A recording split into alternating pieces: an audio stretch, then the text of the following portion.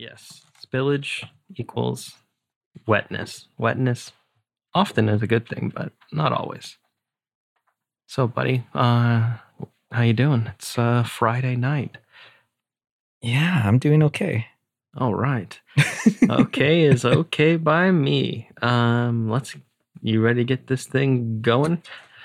Yeah, let me just. Oops. I don't know what I hit. This it'll be interesting to see. This could be a very short episode or it could be very long. So, I mean, I guess that's the only two options. That's true. I have a feeling this will be a long episode because there's a lot to talk about.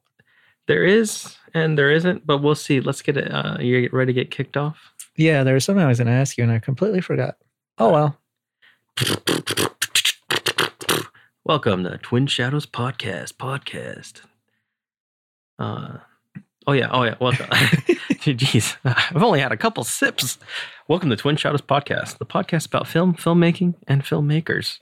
Brought to you by your two greatest co-hosts and closeted lovers, Tom and Steve. Hey, buddy, how's it going? It's going good, buddy. Well, I guess it's going good and it's not. We were talking about this earlier when we got here. Work's really coming down on us. Mm-hmm. So that's been rough. Yeah. Like I am so busy at work right now.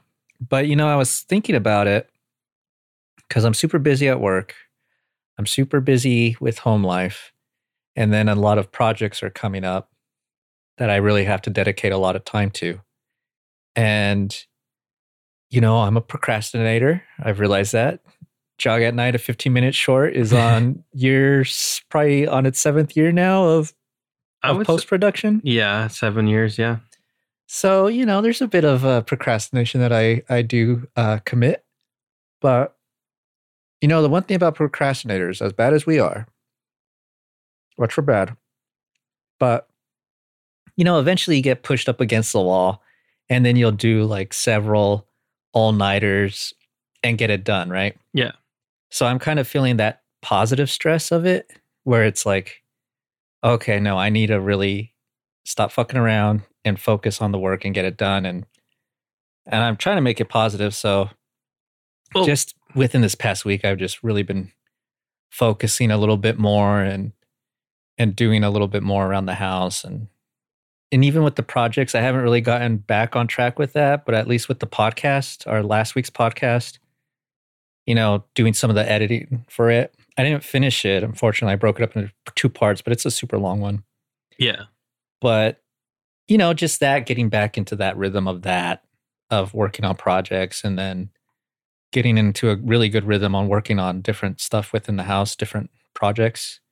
And then at work, well, we have to be done within like 2 weeks before classes start with a lot of our intercession projects. So yeah, I'm really starting to, I feel that fire burning my toes. So I'm really starting to move and get things done. So there's that positive element to it. I will say, at least into our defense, whenever we have a deadline, we've never really fucked that up. I think part of the problem is almost the openness. Yes. And if we just like set hard goals on ourselves, normally we have always achieved those. And that's how we did Dickhead to begin with. Yeah, we were like the script with the post-production period and then filming. Yeah. It was just like, we're going to give ourselves a couple months to do this and then a couple months to do that. And then it was like, and then we just rolled into post and it was like, oh, we're dead. Well, also when we rolled into post, our thought process was, well, now we have all the time in the world. Yeah. And now we're taking all the time in the world. That's the problem too. It's like, yeah, we're definitely, we've pushed like all of our good graces away from, in that aspect, I think. Yeah. But, like we did set I mean, maybe it wasn't that serious of a deadline with having the rough cut done. Mm-hmm. And I'm saying it wasn't that serious because in my mind, it was like, well, it's going to take however long it's going to take. Now, I'm not worried about that because every time we were working, we were making really good progress. Yeah. And every time we would go over the edit, it just felt better and better. Yes. So it really, we were making gains. Mm-hmm. And it didn't feel like we were just stirring the pot Yeah. Whereas, but we didn't make that deadline, but I still feel that huge pressure. It's like, okay, well, now you didn't make that deadline. That was still your deadline. So now you're just behind Yes. a month now. So yeah, because we should have, other than the break that we took, we would have been done last year. Like with the edit, I think we would have been picture locked if we had just like kept that momentum going. Mm-hmm. And then it would have been just like this year would have been about like just interviewing the remaining post crew. And but I would also say in our defense, we've always had, and maybe this is a bad thing, but we've always had good reasons for when we took breaks, right? Like this break we took, obviously, for Sophia. Yeah. But then, Emma and Luke were born within that year, within this time span, right? Of post-production. Yeah, the year after we finished Dickhead, Luke was born. And then 4 years after that, Emma was born. And in between Luke and Emma was all the hectic thing with editors. We went through a bunch of editors. Our editor drama. Yep. So it's never like we've never actually just not until I think it was 2 years ago now, because we're in 2024. So it was 2022 when I always go back to that cabin trip where that was in 2022. Yeah. Wow, that feels like that was last summer. Yeah, that was 2 summers ago now. Oh God. And that's where everything kind of culminated, I think, for like where it was like, oh no, we can just do this. Yeah. We just need to do this. And we like made the most progress we've ever made. And like, you can't like rewrite history. So it's no point in speculating on what could have happened or would have happened or should have happened because what happened. But, hopefully this film will speak for itself and it'll definitely speak for something. I mean, I think it's definitely pretty good, and we're getting to a point, like you said, where we're gonna start end up just stirring the pot soon. Yeah, because we have gone back and looked at scenes, and it's like, nope, I think we got it. There's no major changes to be made. But that's also a good thing. It's very good. Is we're really coming to that clear reality because, I mean, a lot of the times we just got what we got. Yes. And it's like, well, yeah, I know what you're saying. Mm-hmm. It would be better if it were this way. Yeah. But that way doesn't exist. All you have is the way that it is. And, that's an easy pill to swallow, even though it's painful. But it's easy in the sense where there's no more avenues to take. If you're going to go down this road, this is the route you have to take. Yeah. Or the best route to take, I should say. And that's a bit comforting or not comforting, but it's just easier to accept. Yeah, it is easier. And I think that's just part of just life as a filmmaker. Like, because I think it also gives me a better appreciation for when I watch movies. Yeah. Because it's like, when you see like a scene that's not really working or something, it's like they probably wanted it to be better. Yeah. And it's like, you just can't always go back. Yeah. And for the most part, realistically, you really can't go back unless you have like a budget set aside for it. Yeah. Like if we were like paying everyone properly, we couldn't have probably done any of the reshoots or anything like that because that would have added thousands of dollars. But also out of our own pockets. In that same avenue, or that's not the word. My brain is mush. But in that same vein, I was watching this documentary on Heat. And I was comparing it to the LA Takedown or whatever it was. Because, Heat is basically just a retelling of Michael Mann's TV movie. Yes. That he did, like verbatim almost. Yeah. But one was shot with $10 million and was done in like a month versus one that took 3 months or 100 plus days. And it was like a 40 million, 50 million, I don't know, however million. But it was a big budget movie. And I mean, look at the difference between the two. I don't know if you've ever seen clips. I've never seen it, but I was reading about it because it's a fascinating story. Yeah. That, because Michael Mann has had a really interesting career where like he makes like some of the best movies ever. And then he fucks up and goes back to TV. And then he goes, and then he's in TV for a bit.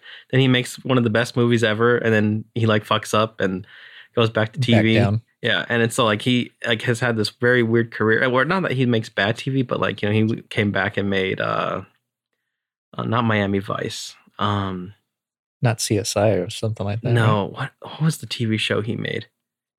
Oh fuck. See, I'm sorry. We're drinking J&B. Right? J&B on the rocks. The Stevens rocks and we're have melted. tired and it's a Friday. Yeah, that's true. It's been a long week.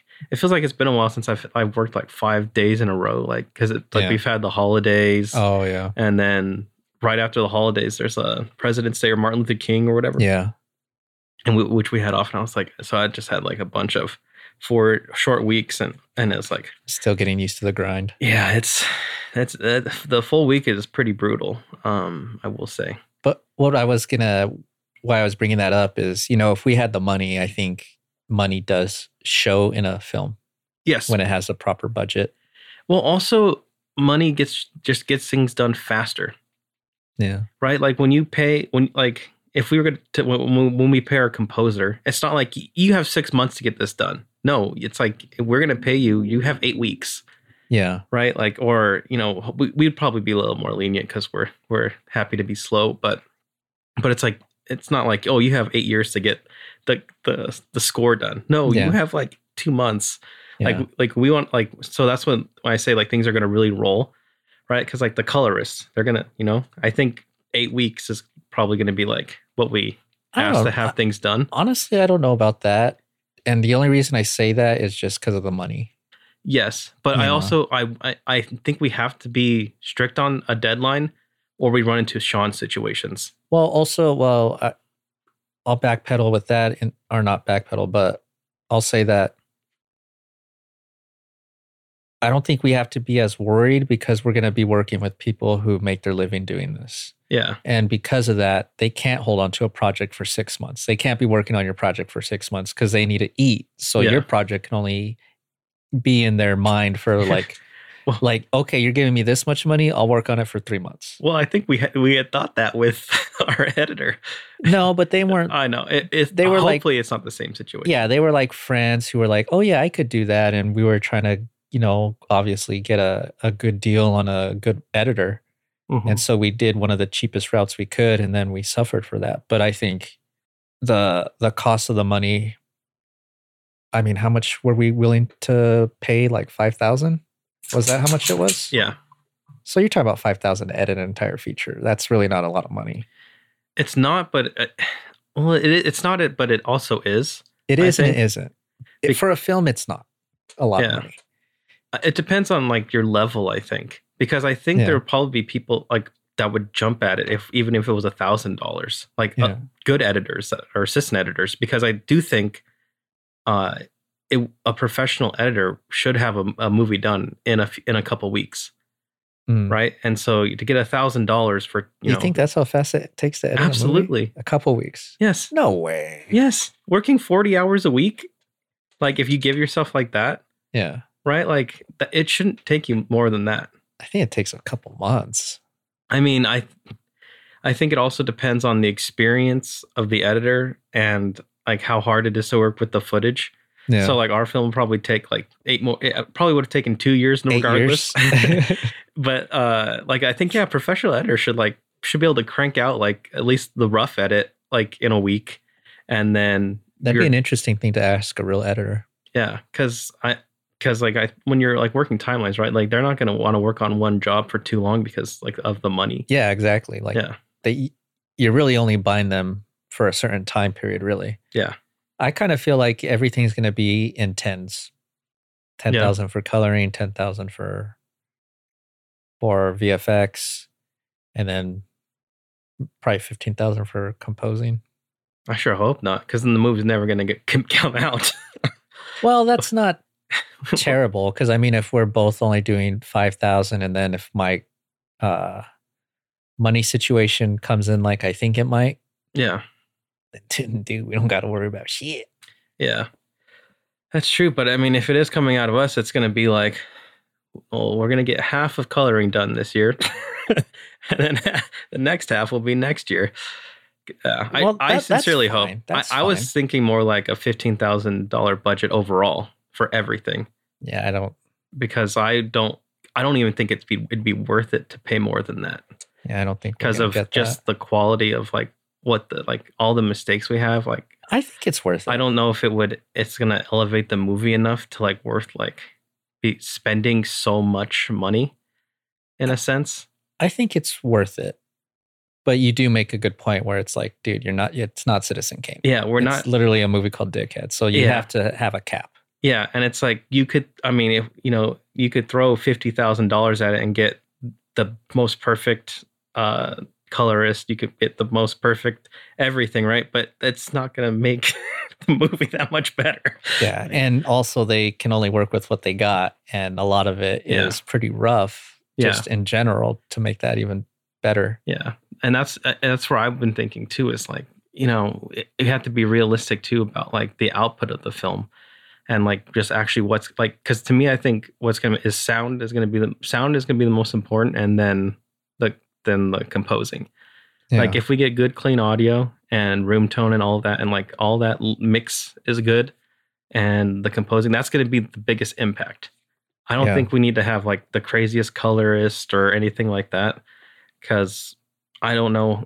Because for the most part, it looks decent, especially when I've seen you go through and do your quick coloring, and it's like, this works for me. Like this is free. Yeah. And I guess it's going to be harder when we have to start matching shots and things like that. But it's also like, that's what their job, Yeah. At least that's what I'm thinking, because I just don't want to like just this to be like a money pit where we sink all this in. It's like, it doesn't go anywhere because it's, because of one thing or another, because that's a big fear of mine. Well, I got to say, I believe, man. I mean, I've spent a ton of money on this project already. Yeah, exactly. That's what I mean, is that we've already spent, everything. So I don't mind it, I guess, because I just want to see it done to the best of its ability. Like when you were talking about the editing, well, there's only so many different avenues we can take with the way we're cutting it. Yeah. I understand that. I accept that. But I think that we can hit those ceilings for coloring, for audio mix, for composing, for VFX. Because VFX would probably be real cheap. I mean, we only have maybe like a couple things, really, if anything. Yeah. It's more like just enhancing. So, but I do think if we hit those ceilings, we'll walk away with something as solid as the edit. Yes. And if we can do that, then of the low budget films, we'll be the greatest 2B movie on the platform. Exactly. That's what I'm saying. It's like, man, I don't want to spend, $50,000 just to be like next to another 2B movie. Hey, man, 2B has the Goonies. Well, 2B has everything on it. I don't know how they swung it, but everything ends up on Tubi.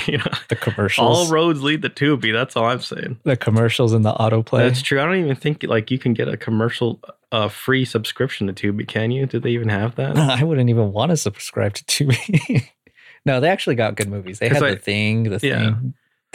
They have they have good movies and good TV shows. Like Tubi's pretty legit. It's just, it's also completely full of garbage. Like it is really a garbage dumping ground. Which is kind of cool though, right? Because it's amazing. Because there's some really bad films. And I mean just like legitimately, these are bad films. But sometimes they're kind of fun too in their own way. Or maybe because we come from that world. I come from that world. So it's kind of neat to see like, I see what you did there. You suck.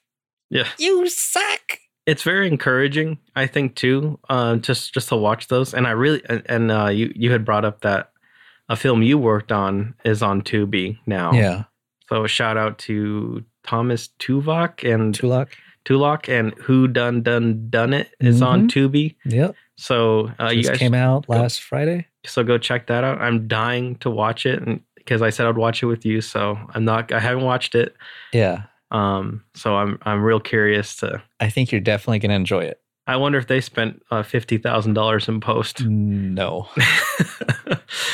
I mean, because that movie, like, it made it to like some at least Kevin Smith's festival, like his film fest. Yeah, what is that fest? The SMOD Film Fest, because he opened up a theater in New Jersey, the SMOD Castle. Yeah. And so they host a film festival there every year, and that film made it into that.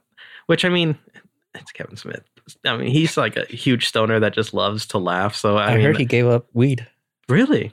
Yeah, he got checked into a psych ward and everything. He checked himself Oh, in. yes, I did You heard read about that? this. I Yes. read about it on Reddit. Yeah, because he was like he was gonna rob Williams himself, like It was getting that bad. yeah, Damn. because I think it was like the stress and anxiety of like everyone was like he did that He-Man show on Netflix, yeah. and everyone like shit on him real bad, and I think it like really fucked him up.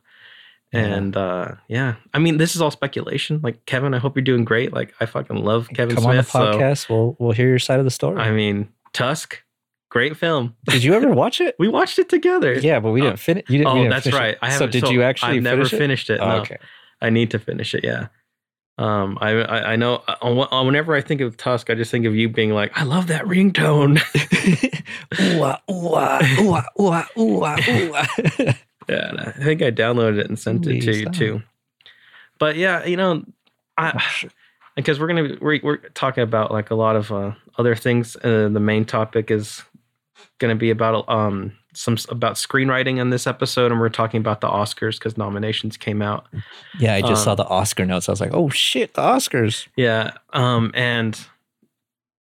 but to get back to like talking about post and just finishing Dickhead and things like that, it's like I'm excited. I'm really nervous about like just the funding aspect of it, I guess. And maybe we could just try to push to get like a crowdfunding thing once we actually have numbers to see. I mean, I don't think it would go anywhere because marketing is like that is really difficult. Yeah, and you gotta really spend time on that. Yeah, and most people it just fails miserably. Because but also if we could just get enough money to maybe pay for one little aspect. Yeah. I mean, that's a lot.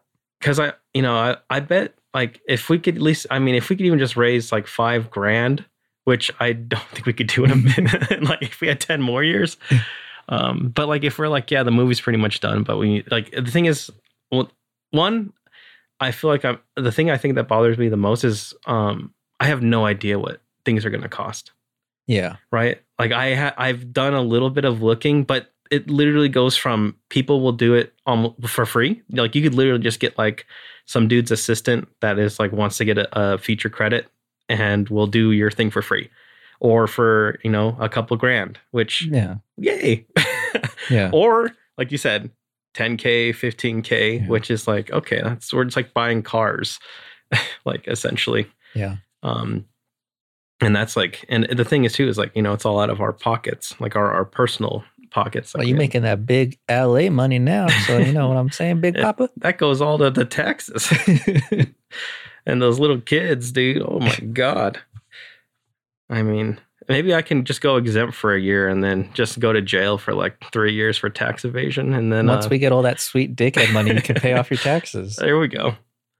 Or I can just win this screenwriting thing that would pay for one thing. But I wanted to talk about something that we had talked about on the last episode, getting into some news.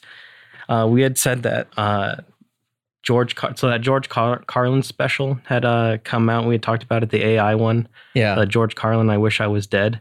That creepy one. Or Thank God I'm Dead, or whatever it is. Yeah. So the family is filing a lawsuit against the podcast that did it. Is that the Will Sasso podcast then?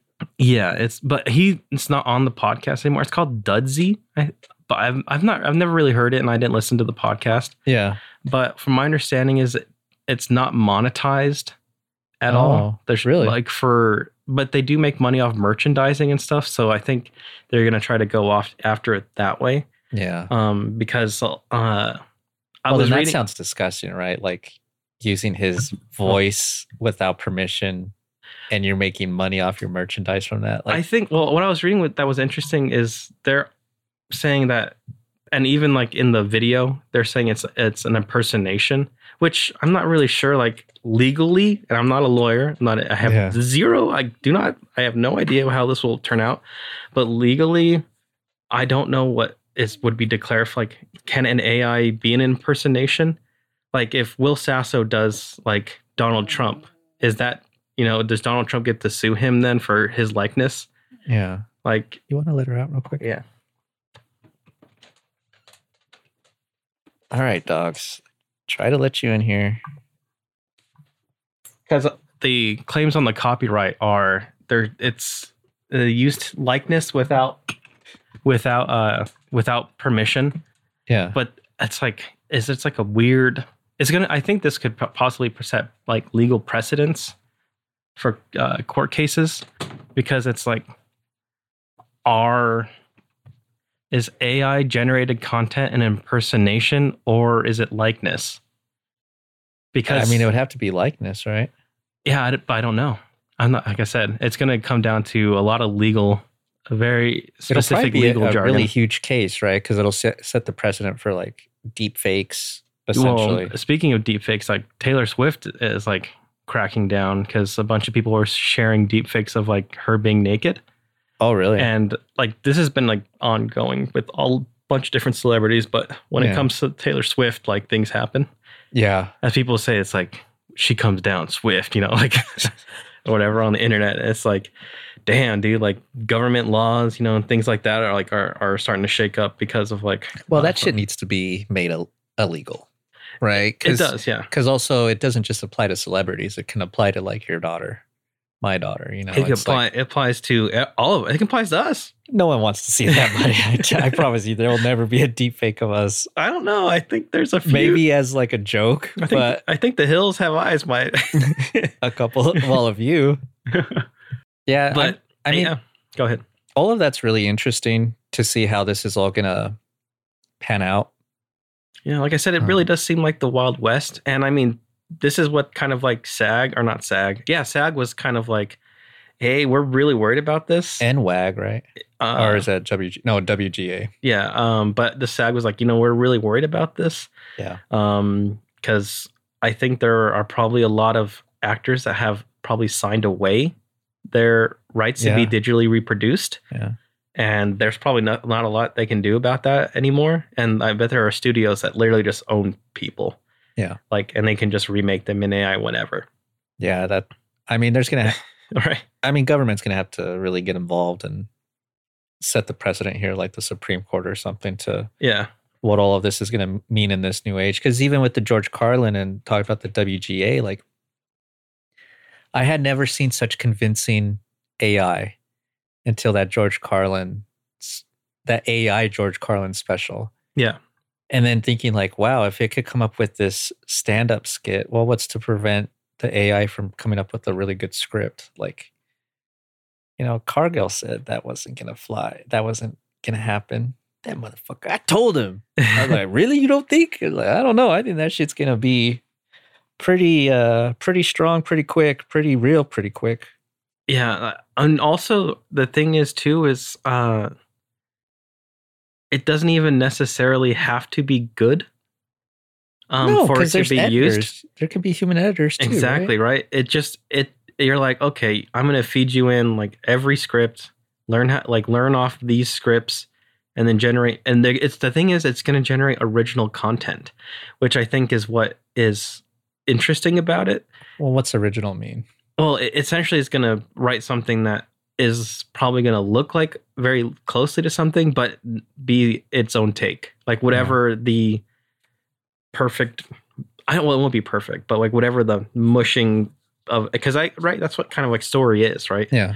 Story, like our story is like our experiences told, you know, out through different ways and mediums. Like, you know, you've been bullied. You write Star Wars. Like, I'm gonna beat Darth Vader. You know, that was like George Lucas's bully, like, right? It's probably some guy at Fox that like, you know, like stabbed him in the dick or something.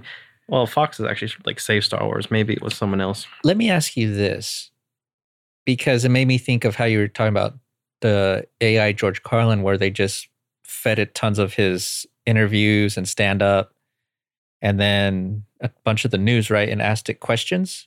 And through that, it formed its stand up. Yeah. And also, well, I'm not entirely sure, because I was also reading things that contradict that it, kind of what they did was they also kind of fed it lines.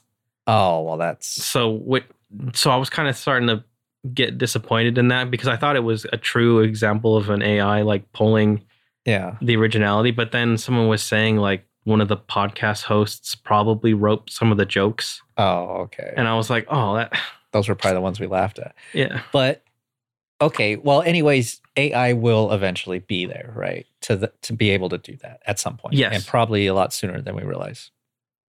So what happens when you have this AI and you're just feeding it all of these great masterpiece films, Mm-hmm. and then it's outputting something of a similar quality, even if it's a little less? I mean, being a little less than Doctor Strangelove, like, yeah, that's still going to be a fucking great movie. How would you feel about that? How do you feel about that? And then how do you feel about watching those movies as a consumer?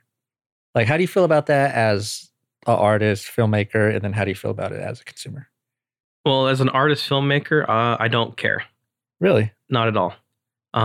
Because to me, I'm just as artist filmmaker and as a consumer, I'm just excited to see good things.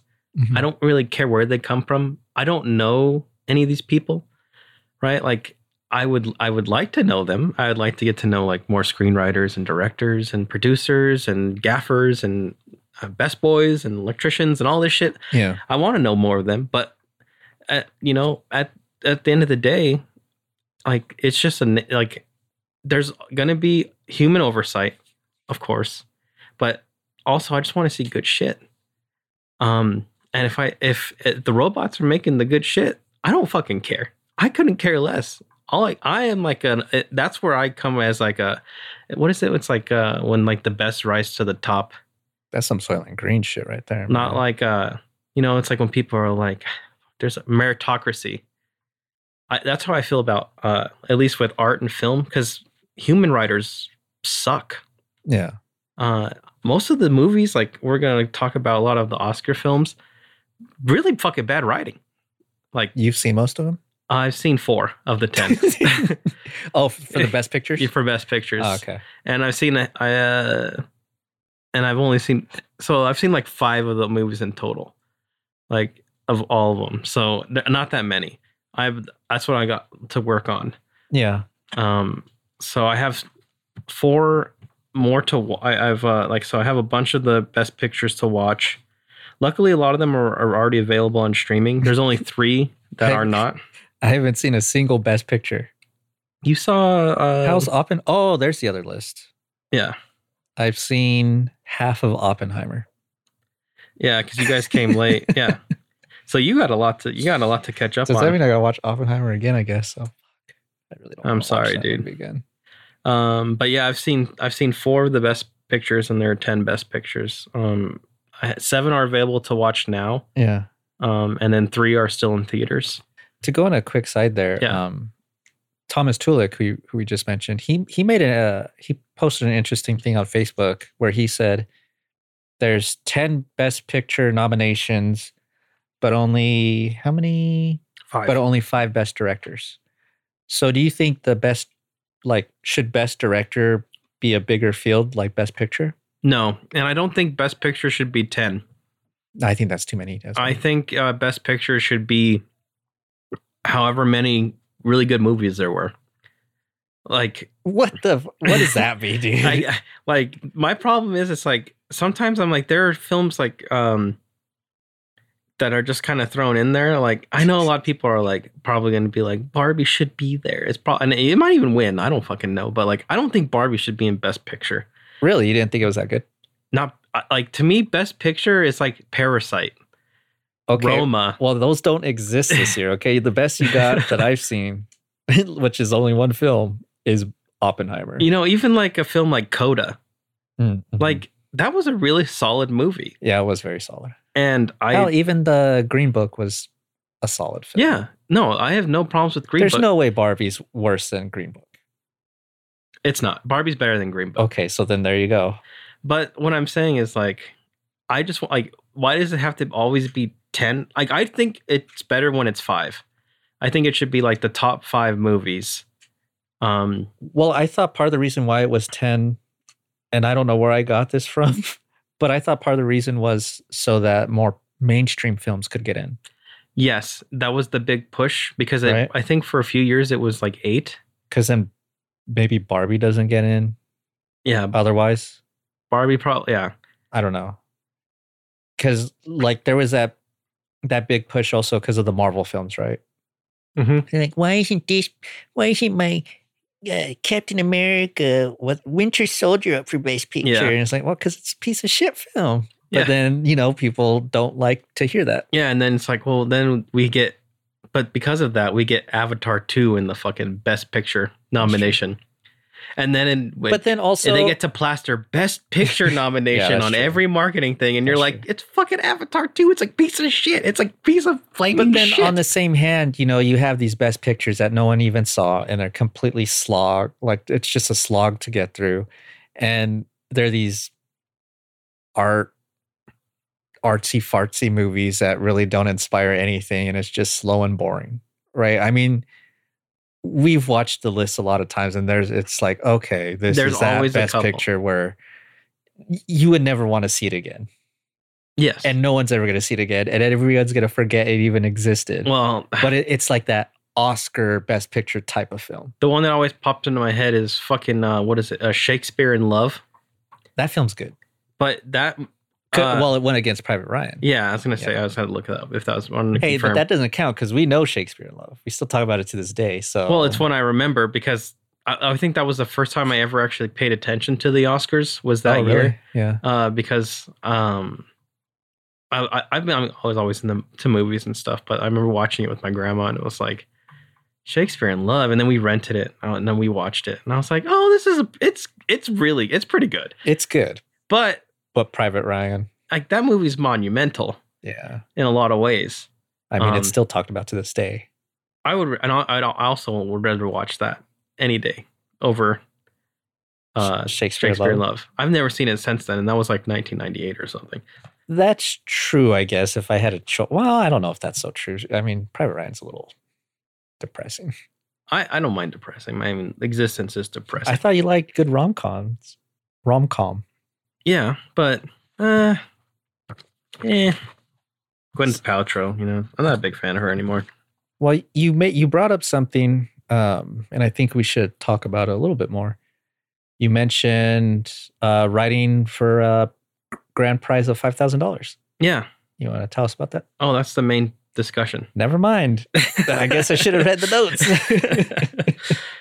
You should have, because I struggled writing those main notes. But to get into the Oscars, you said you haven't seen too many, but there was a couple of things I did want to bring up.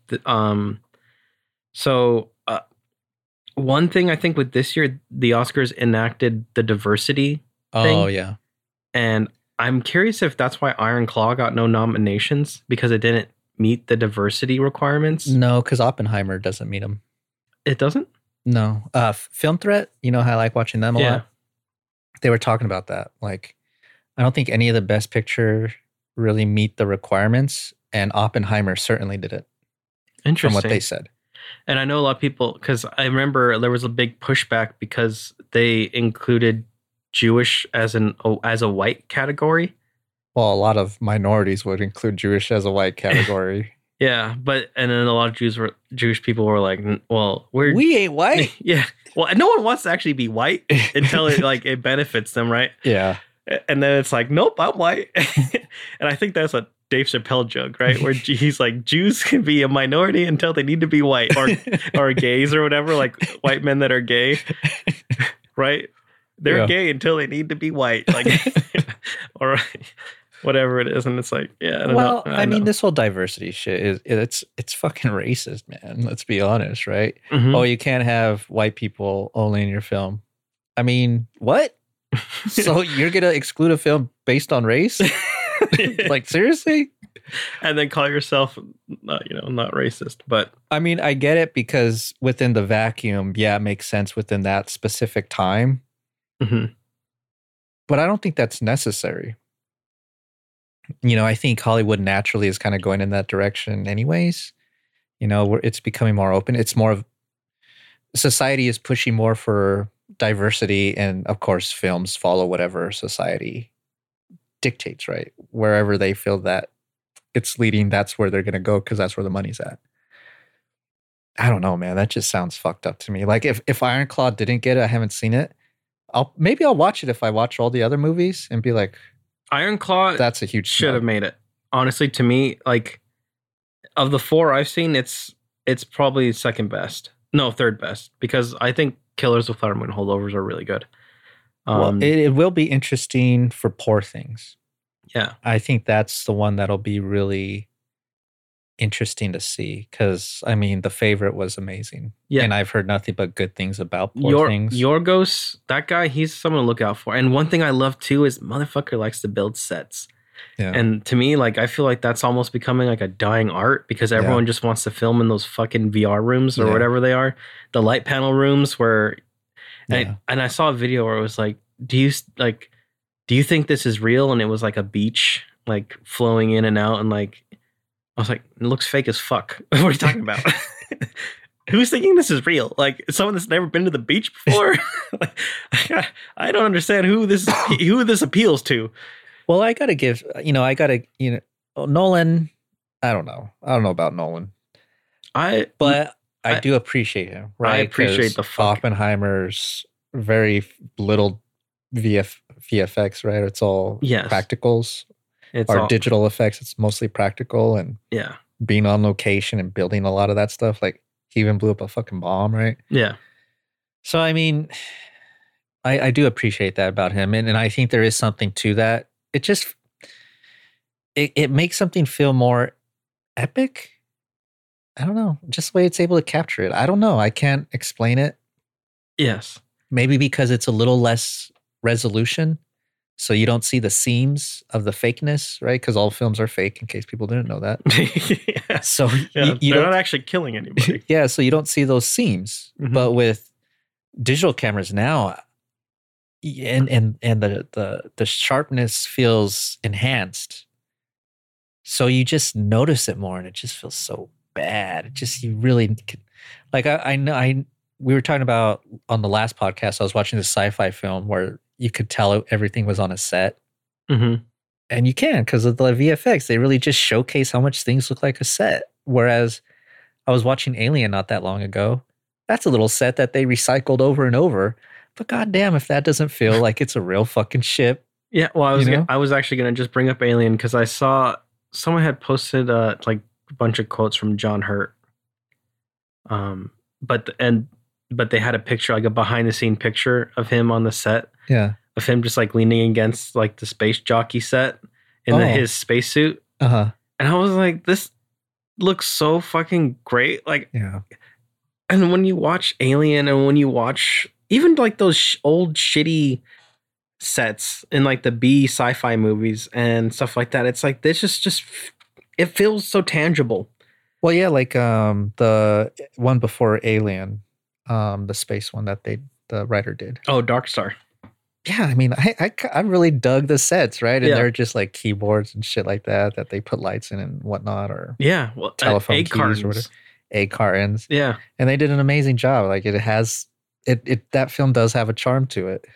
Yeah, even though there is just a painted beach ball as one of the aliens. Yeah. Or whatever. It's a rough one to get through, but there is a certain charm to it. There is a charm, and I'm such a sucker for it. And it's like the problem is I feel like we might be in the minority, because those movies don't make money. I mean, luckily Oppenheimer made money. Well, those movies don't make money, but Alien made money, right? Yeah. I mean, but that movie's almost 50 years old now. Yeah, that's true. But what I'm saying is that there's something to be said of really good practicals and or just passion put into a movie. Like, I was watching Lord of the Rings because it's on Max. Yeah. HBO Max, and they have the extended versions. Mm-hmm.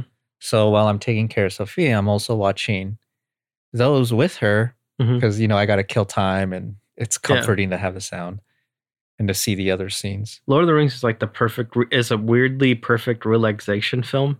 It's one I always put on too. It's like, if you want to chill for the whole day, just put on the trilogy. It's going to last your entire night. Yep. But yeah, it is a bit like comfort food.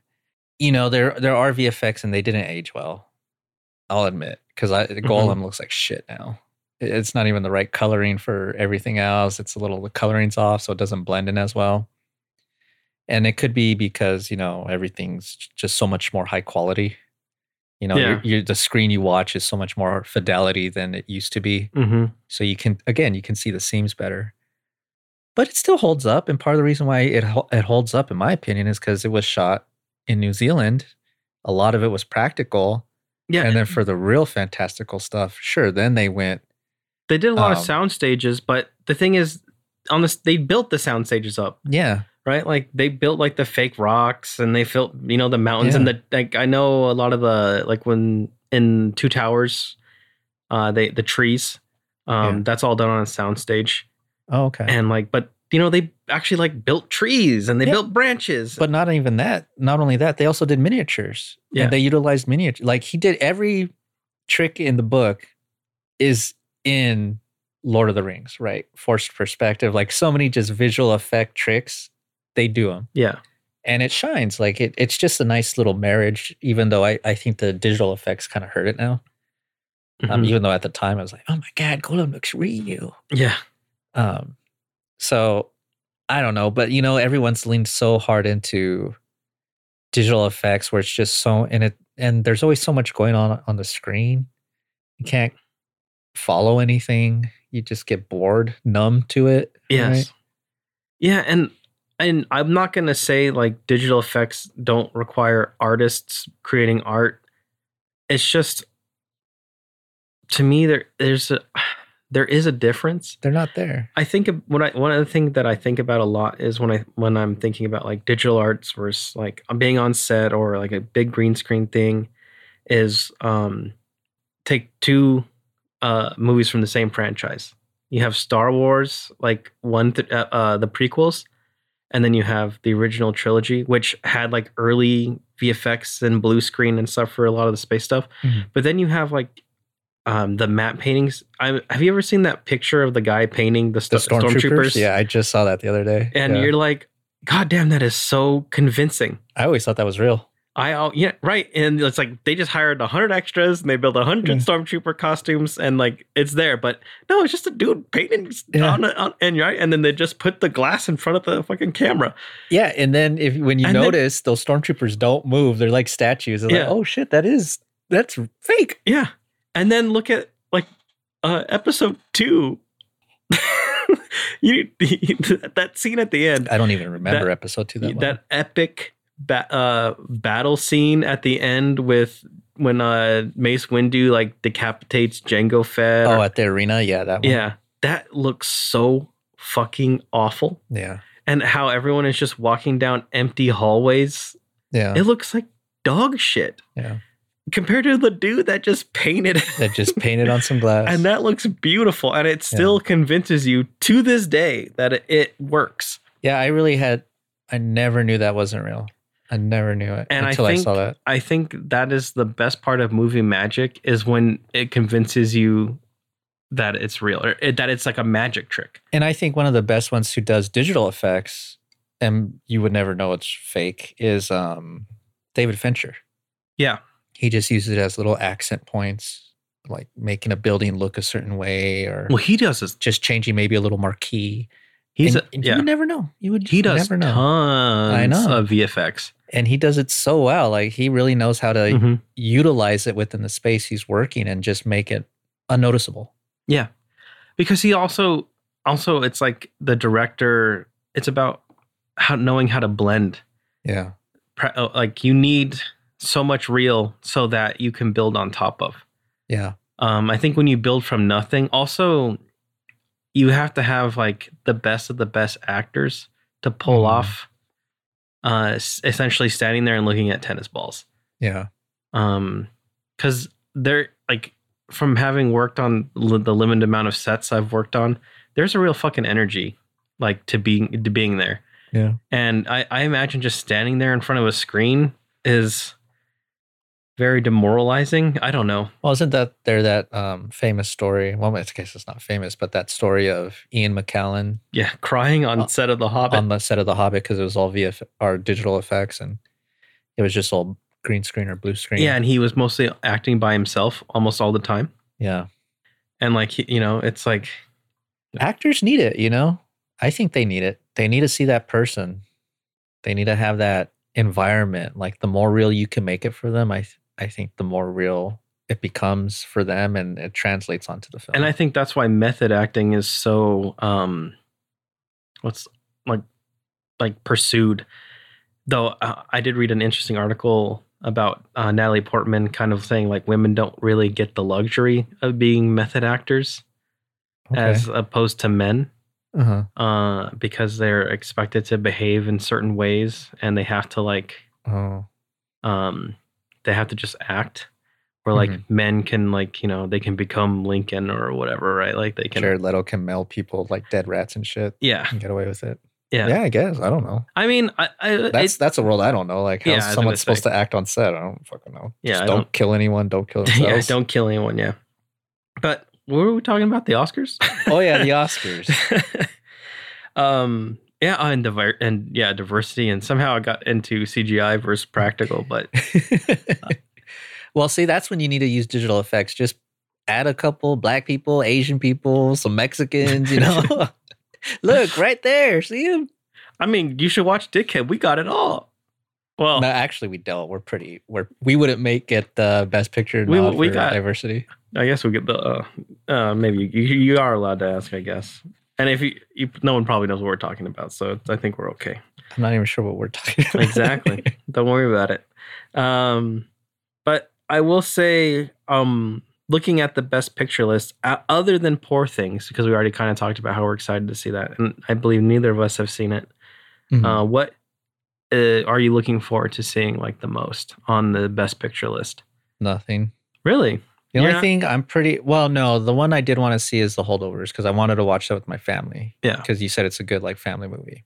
The Holdovers is really fucking good. So I wanted to watch that one, but no one wanted to watch it with me. And then the other one, maybe Flowers of the Moon, because of how you built it up. So, you know, that kind of got me interested. But really, I don't really, you know, because Oscar Best Pictures, they're always the same type of film. You know, and it's like, sometimes I want to have fun watching a film. Not to say that not all of them are. I mean, one of my favorite films is Parasite. Yeah. But a lot of times they're just, they take so much effort. Remember when we were talking about movies that take effort, challenge? Maybe they're too challenging for me. I'll give them that credit. But it's just, I want to enjoy the film. Yeah. You know, and a lot of them just aren't for whatever reason. Well, I will say I'm really interested in Zone of Interest. Even though that's probably the most challenging. Boring. The most challenging film. I'm just glad the list. Saltburn's not on there. I heard bad things about that film, and I do not care to see it. All I know is there's like a guy that like drinks like cum out of a bathtub, like water bathtub or something. Yeah, that sounds like something I can't wait to see. No, honestly, if Iron Claw was on that would have been my film I was looking forward to. I'm honestly, that to me is the fact that they got 0 nominations is fucking insane to me. Like absolutely, like it's really good. Like it's really fucking good. You know, there's an epidemic for men, right? Where they're like killing themselves and not going to college, and all of them are virgins now. I wonder what that Iron Claw movie's about. That's exactly like a lot of the stuff it addresses. It's like, interesting. So maybe that's kind of why I didn't get any recognition, because it's a male movie. That's true. It is really just all about like men and the man struggle. Who wants to hear about the man struggle and male issues? We're all just dying off, but you know, fuck them. We're patriarch. But I wouldn't even say that's why it's so good. One reason I think it's so good is it takes a real life story and it just like gives it to you. Like, here you go. Like, there's just like a man, it just gives it to you, huh? Yeah. Like, I would say it just shows like how fucked up people are, and it doesn't hold back in a way. I think a lot of movies do hold back from that. Especially like half these movies are like based on real people or like real life stories, right? You have Barbie. Yeah, Barbie, which is based on real people. Killers of the Flower Moon, right? Based on a true story. Maestro, whatever, based on a true story. Oppenheimer, true story. Poor Things, true story. Zone of Interest, true story. But like all these like, and I'm kind of getting really fucking sick of those movies. But then Iron Claw comes out, and you're like, oh well, fuck. Why are you getting sick of them? Because there's something like I'm so tired of just like it feels like these are just like set. It's so easy to they're just set up, and they're so easy to just knock out of the park because it's like you can't really beat true life stories in a sense because it's like really sometimes happened. reality is like stranger than fiction. Mm. And every now and then you get like that Boys in the Boat movie, which I mean I know why I didn't get any nominations because it's like fucking like White Power the movie because it's a movie about fucking rowing. That's why I didn't get a nomination. And also like everything other than the rowing scenes I think are pretty like it's just a feel good movie and like even like the conflict in the movie is like I just get over it, whatever. And then you get Iron Claw where it's like everyone's just killing themselves left and right. No one's getting over it in that one. no one's getting over it. Like everyone's just trying to push themselves and like everyone has most people had a fucked up dad, Yeah. But I guess most people had a fucked up dad. It's like, speaking of George Carlin, it's like that George Carlin joke where it's like, hell is filled with dads. Is that a joke? Yeah. Oh, he's like, when you go to a funeral, they're always like, oh, I hope they're looking down on me. He's like, not if they were a dad. All dads go to hell. Wait, was that the AI joke? No. Oh, okay. No, that's that's from one of his specials. I was like, thank God. And he's like, hell is filled with fathers. But like to me, like because I've been watching a lot of older movies, always like as I do. Oh, I saw on the Plex, Cat People's on there. Yeah, I watched it. I heard that movie's amazing. It's so fucking weird. I heard it's really good. It is. I watched it. I was like, oh wait, that's Cat People. Tom's got Cat People on here. Hell yeah, I gotta watch it. Yeah. So the same guy that recommended Cat People to me also recommended that Curse of the Demon that I was telling you about, which is like The Ring, but it was made in the 50s. 50s, yeah. Is that on the Plex too? Yeah. Oh, okay. I'll check it out. To me, that is a true hidden gem because I had never heard anyone talk about it. And it's probably one of the best horror movies I've seen in so long. Oh, wow. And it's really fucking good. Like, it's a movie that actually probably deserves to be remade today because the effects are kind of leave a lot to be desired because it was made in the 50s. Yeah. And it's like, or maybe it's 60s, but I'm like pretty House sure. on Haunted Hill. Yeah. With the skeleton. But like the setup of the story is like, there's like essentially like a religious occultist priest guy that curses you with this demon and like you like have 3 days and then you die. Oh, wow. That is a lot like The Ring. And you have to essentially give him back this cursed object without him knowing. Oh, cool. So there's like this thing where he's like, won't accept like a piece of paper from the person. And like, there's all these like, there's tricks and it's like trying to figure out how to sneak it back to him to like get rid of the curse. Yeah, that sounds fun. And like, yeah. And it's like, it's fucking great. It's so fucking good. And then the demon like eats the guy at the end. And well, thanks for spoiling it.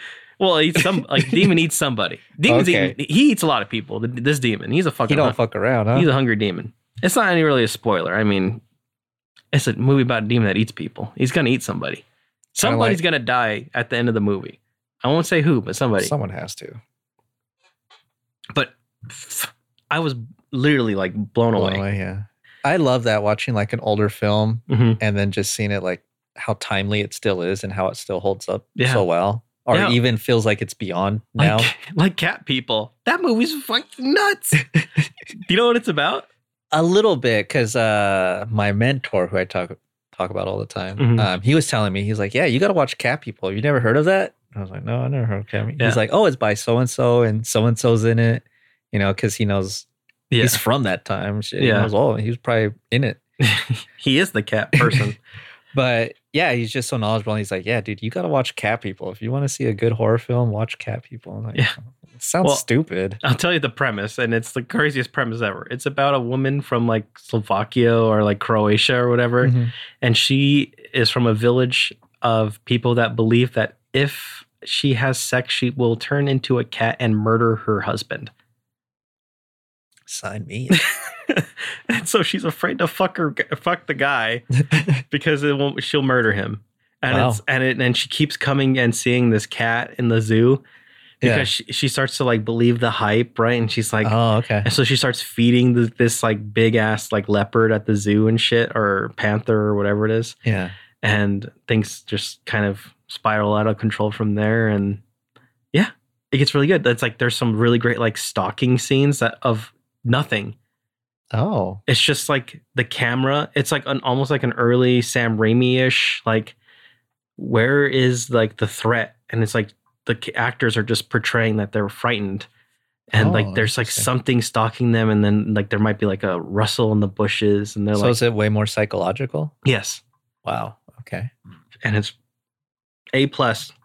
You know, it's so interesting since you're watching all these older movies, just to hear you give the synopsis, because like shit, that doesn't sound like what you would think an old timey movie is. Like Singing in the Rain, like it's just people singing in the rain, you know, and it kind of is this cheesy thing. But then when you're like, actually, it's about the advent or the invention of the talkies, and then all the silent film actors going away, and this depressing thing, and it's like Babylon. Yeah, and it's like, oh wow, that's actually sounds really interesting and really deep of a subject matter, not just some. I guess because when I think of old films, I always think of the 50s, you know, and how those films were, right? And they're all musicals, a little bit campy. Yeah, well, the Hays Code kind of came in at that time. Yeah, like, it pre-rates everything the ratings. Yeah. And it's like, you can't do this, you can't do that. And it's like, you know, it's like with the diversity thing, to some, I think the diversity thing is way lesser of an extent of like the Hays Code, where it's like, well, you just like throw some people in that aren't white and you're probably fine. Right? Just cast people that aren't white and like, you're probably good. Yeah, we'll be good. Except don't put someone in that's don't cast any trans actors that are going to play like, or straight people or non-trans actors that are going to play trans characters. Then you're probably fine. Yeah. Because for some reason that's a big problem, and I don't understand. That was one that I will never understand that position. Where it's like, I just don't understand it at all. I mean, they're actors. Guess what they do? Yeah, it's like, we're not resurrecting Lincoln.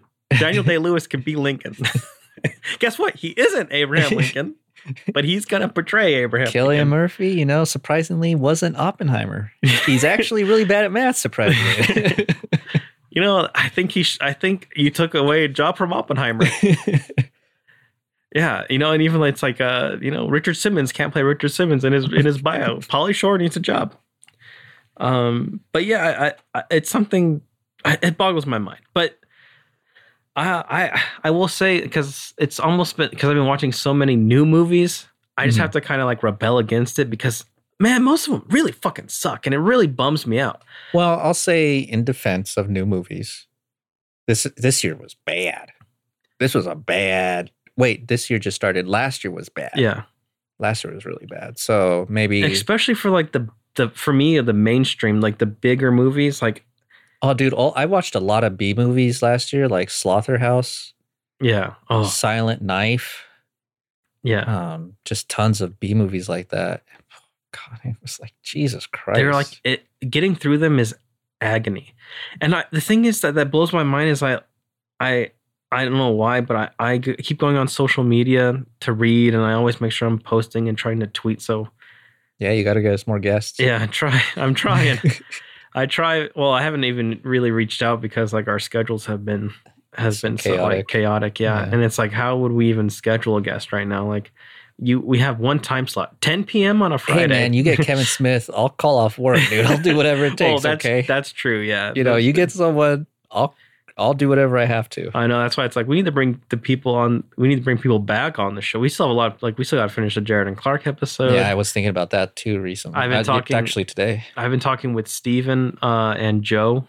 Oh yeah, I've been talking with them because. Did you see his YouTube video he did? Yes. on Boy and the Heron?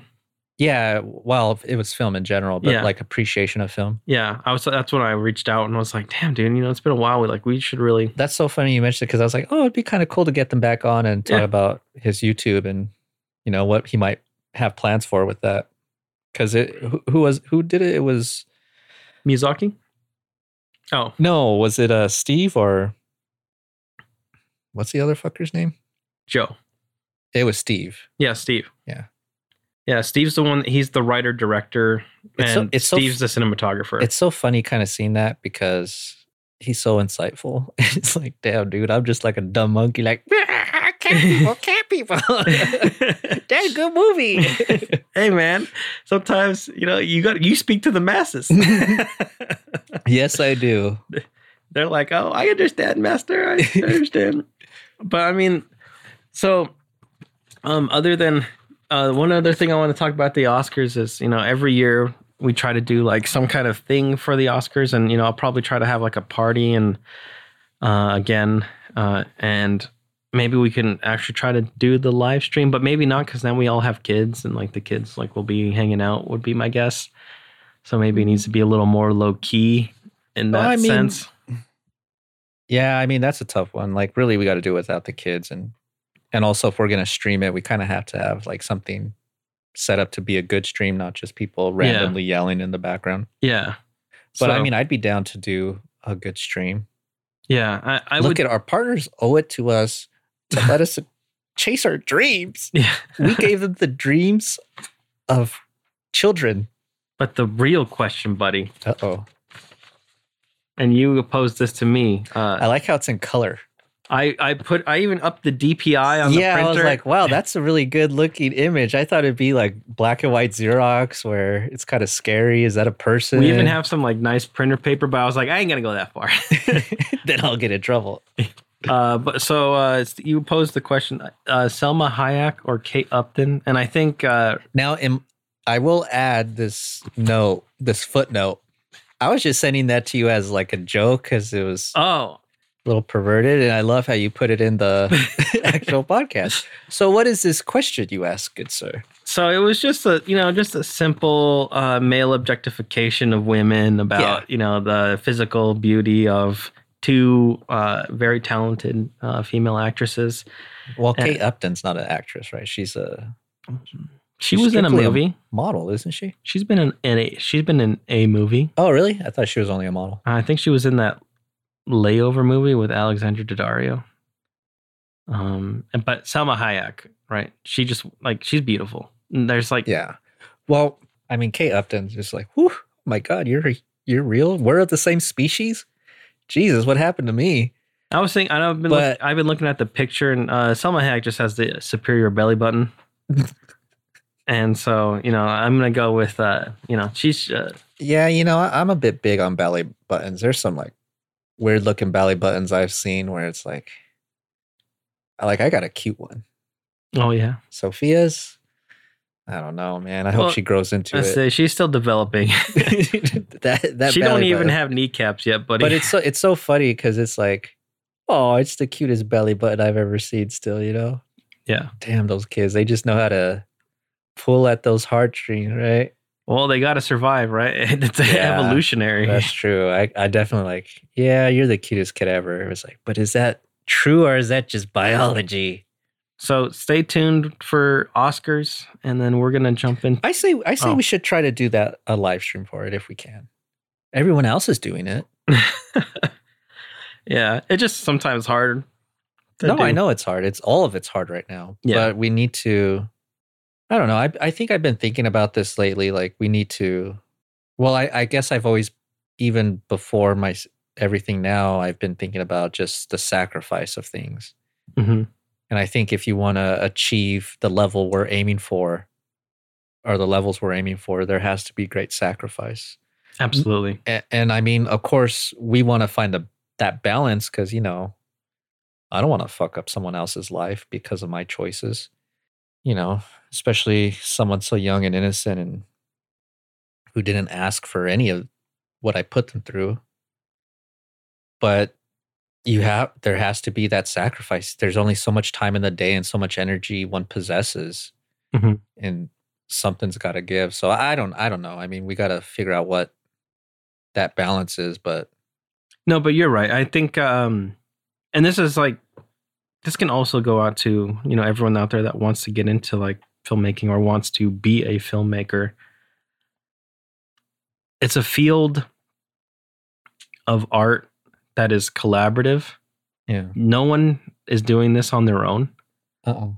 And if you are pretending like, that's why I'm like I remember you and always brings me back to, sorry, this I'm rambling. Brings me back to, what we've been doing. brings me back to an episode that we did with Jared and Clark where you and Jared were like arguing about like Arthur theory. Yeah, but I don't really know what it means, so I'm kind of just arguing what I think. Art, like it's like essentially like every aspect is coming from like the one person. Yeah, which only really like kind of fits with like Kubrick in a sense, where like Kubrick, like the one, but not even true. I mean, look at Peter Sellers, right?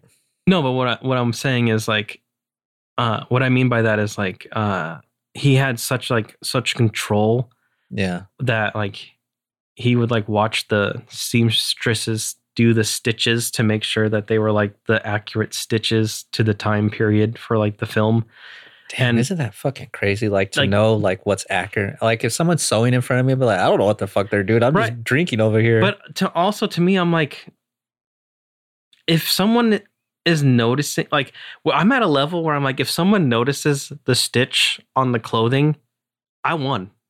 Yeah. Like that's where I'm at. Like I fucking won. Like you are paying that close of attention to my movie. I'm yes, I won. Like you were like there. You're watching the movie at that degree. Yeah, with that much attention spent on it. Like there's nothing greater that a filmmaker could ask for. Like if someone is scrutinizing your film to that detail, that means they're watching it a lot. Yeah. That means you have eyes on your film, which is like what you need. But what I want to get back to is like, it's never just one person and it's always a collaboration, but it's also a huge sacrifice. Because if you're not willing to give it your all, everyone else that does is should hopefully, if the universe has any like fairness should stand out above you.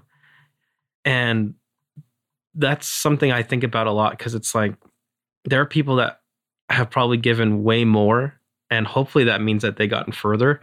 Yeah. Because it's not necessarily even about like raw talent, no, as much as it's about like just your dedication. Yeah. Like when we talk about the edit, right? When we go from like, we needed those years to also learn and how to become better storytellers and how to really understand things and how to kind of like layer and pace. And that's something we're even still learning and still fine tuning. Yeah, definitely. And, it's going to only hopefully make everything that we do in the future be better.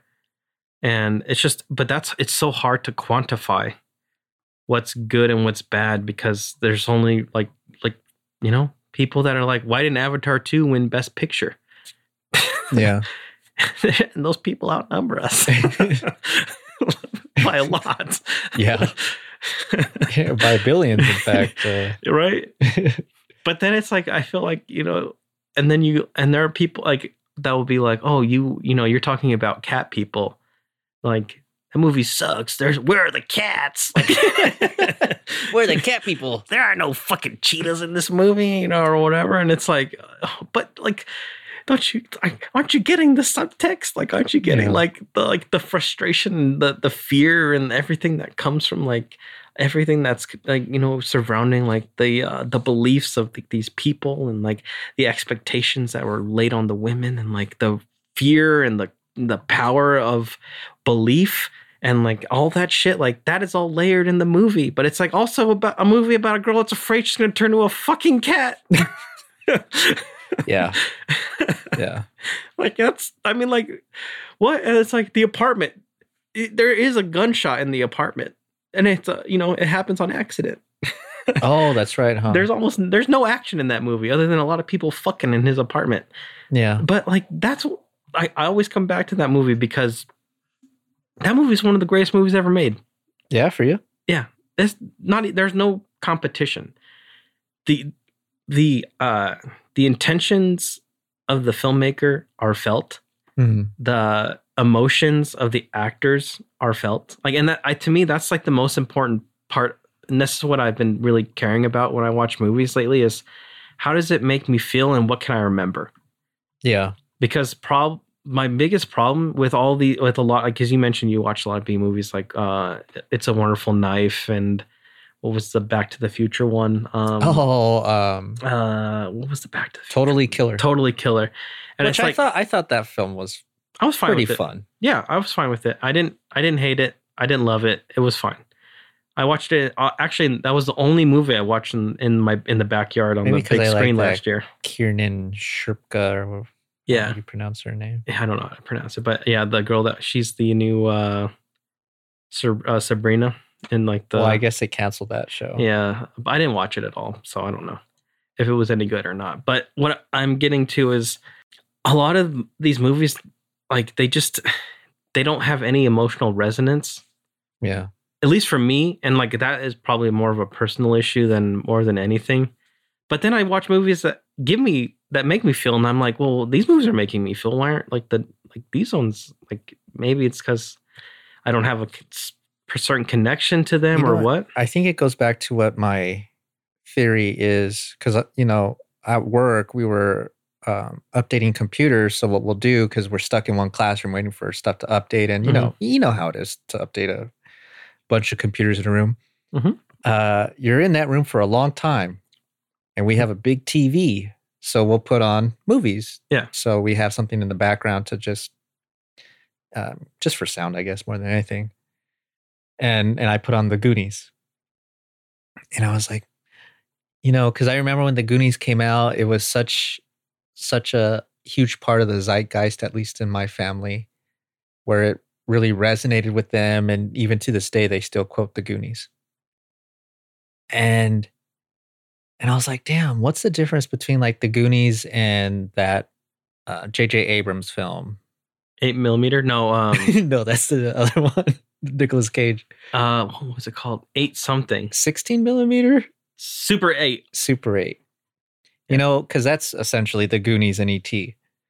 So what's the difference between that and that? Because I bet you never thought of Super 8 until I mentioned it, or if you see it on like a little, video essay. I did try to rewatch Super 8 a few years ago, because I remember really enjoying it in theaters, because I'm such a sucker for movies about making movies. And like half that movie is about them like making a zombie movie, which is fun, especially at the end credits. You get to see it. Yeah, and you're like, that's like all I've ever wanted to do. Yeah. So I'm like, it has a lot of resonance for me for that. But then also it's like there is just something lacking. Why isn't Super 8 the Goonies? But you know what I think it is that everything wasn't as commercial as it is now. Everything wasn't as, we don't need, a lot of times people won't even say they're films. They'll just say it's content, creating content. Mm-hmm. It's just about creating something to be consumed. It's not about making a movie. And the perspective has changed. It's about the money. It's about the content. It's about hitting diversity quotas. It's about hitting PC quotas. It's about hitting money quotas, right? For the marketing and all of that. It's about getting your main actor on Jay Leno, or I'm sorry, Jay Leno hasn't done the night show in a long time, but ultimately it equates to his money. It's about the money, and of course, film has always been about the money. But the filmmakers didn't feel like it was about the money. It felt like they were trying to make a movie within a world where they had to then produce a profit, which is reasonable, I think, to ask. And so there's a different heart. Like the Goonies, they were just trying to make a fun kids movie. Well, whereas like Super 8, it feels like just trying to make content. And so many other films, it's like, oh, you're just making this so that when I'm sitting at home, I'll put on Netflix and I'll stream you.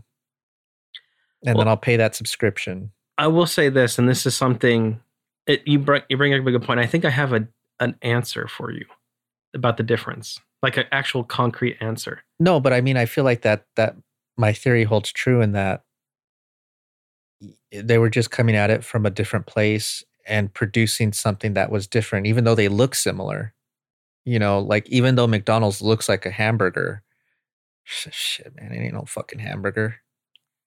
Well, one thing I want to say is, and it's there's a point in history.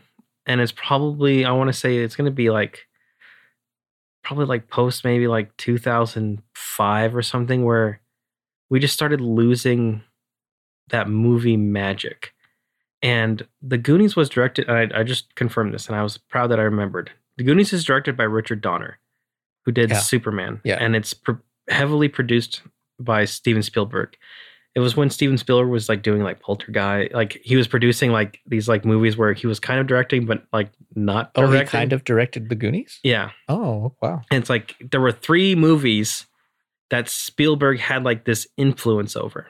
And hold on, don't worry, don't lose me. So there were 3 movies, right? And it's going to be Poltergeist, The Goonies, and Gremlins.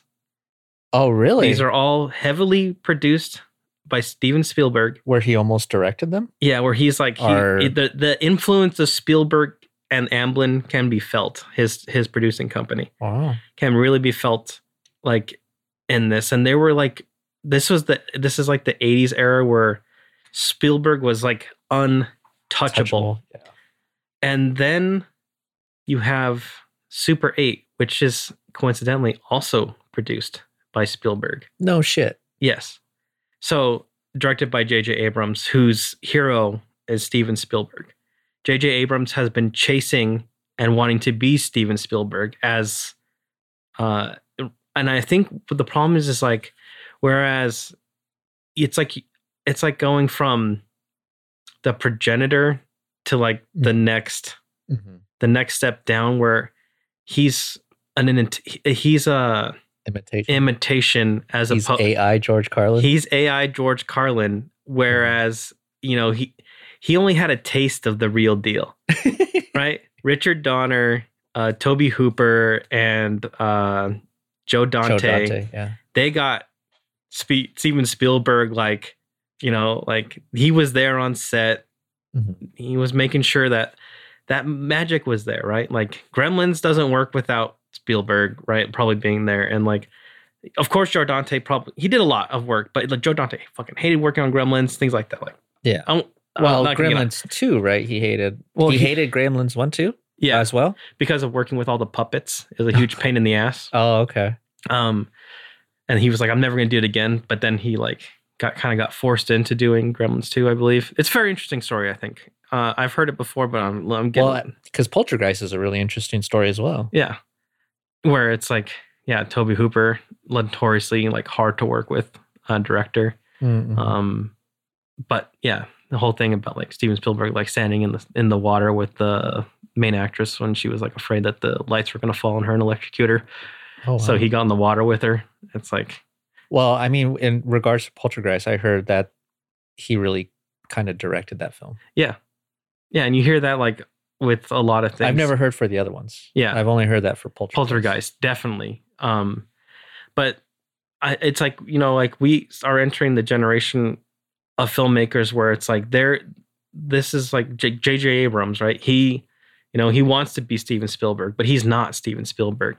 And like he needed to find his own identity and not essentially just like make a copy of a copy. Mm-hmm. And then you have that with like even which Chazelle a little bit, where he's like chasing those heroes of his own like if you watch Singing in the Rain and then you watch Babylon, you'll be like, what the fuck? Like, why did he make like Babylon is such a weird movie in juxtaposition to Singing in the Rain, because it's like Babylon is the movie that is like the it's so weird.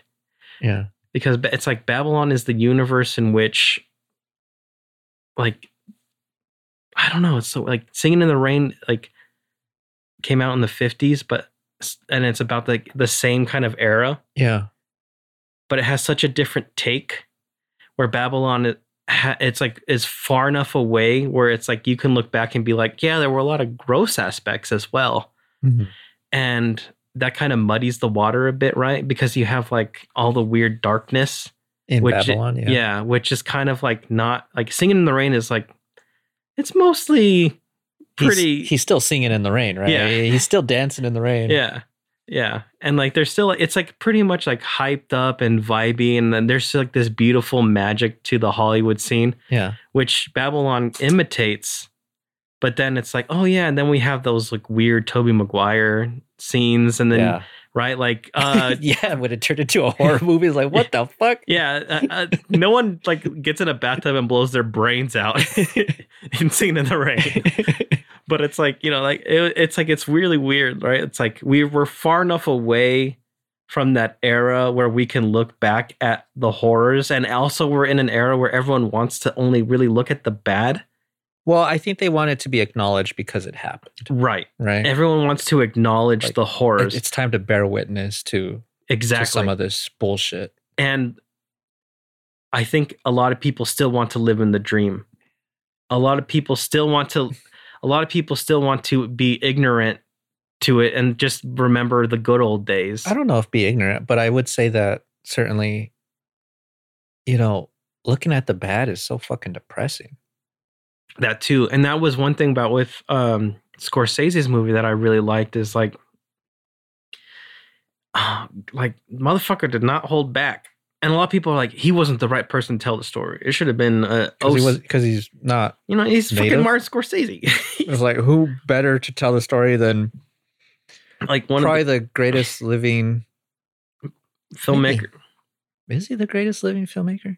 He's one of them. He's definitely one of them. Who else? Herzog, Spielberg, I guess. Like of the old guard. Tarantino's a little too young, in my opinion. So I won't include him. He is, but I also.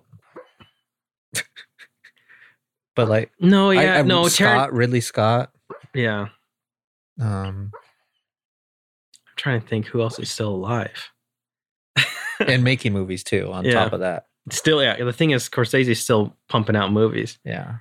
But I mean, if you talk about it in that way, Scorsese is untouchable, right? Because he's been making movies for like 70 years. And I mean, he's made true masterpieces.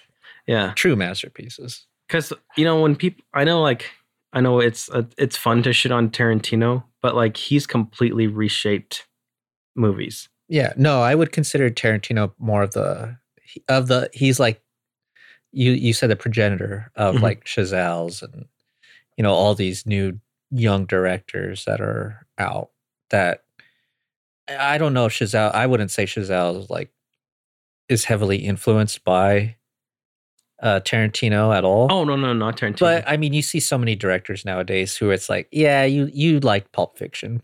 For you, Pulp Fiction is like top 5 for a good reason. I mean, it's an amazing movie, but it's like, that's your era, you know, and Tarantino's that progenitor of this new golden era of cinema that doesn't exist now. I kind of hate it because too many people cannot write like Tarantino can write. No one can write like Tarantino, especially dialogue.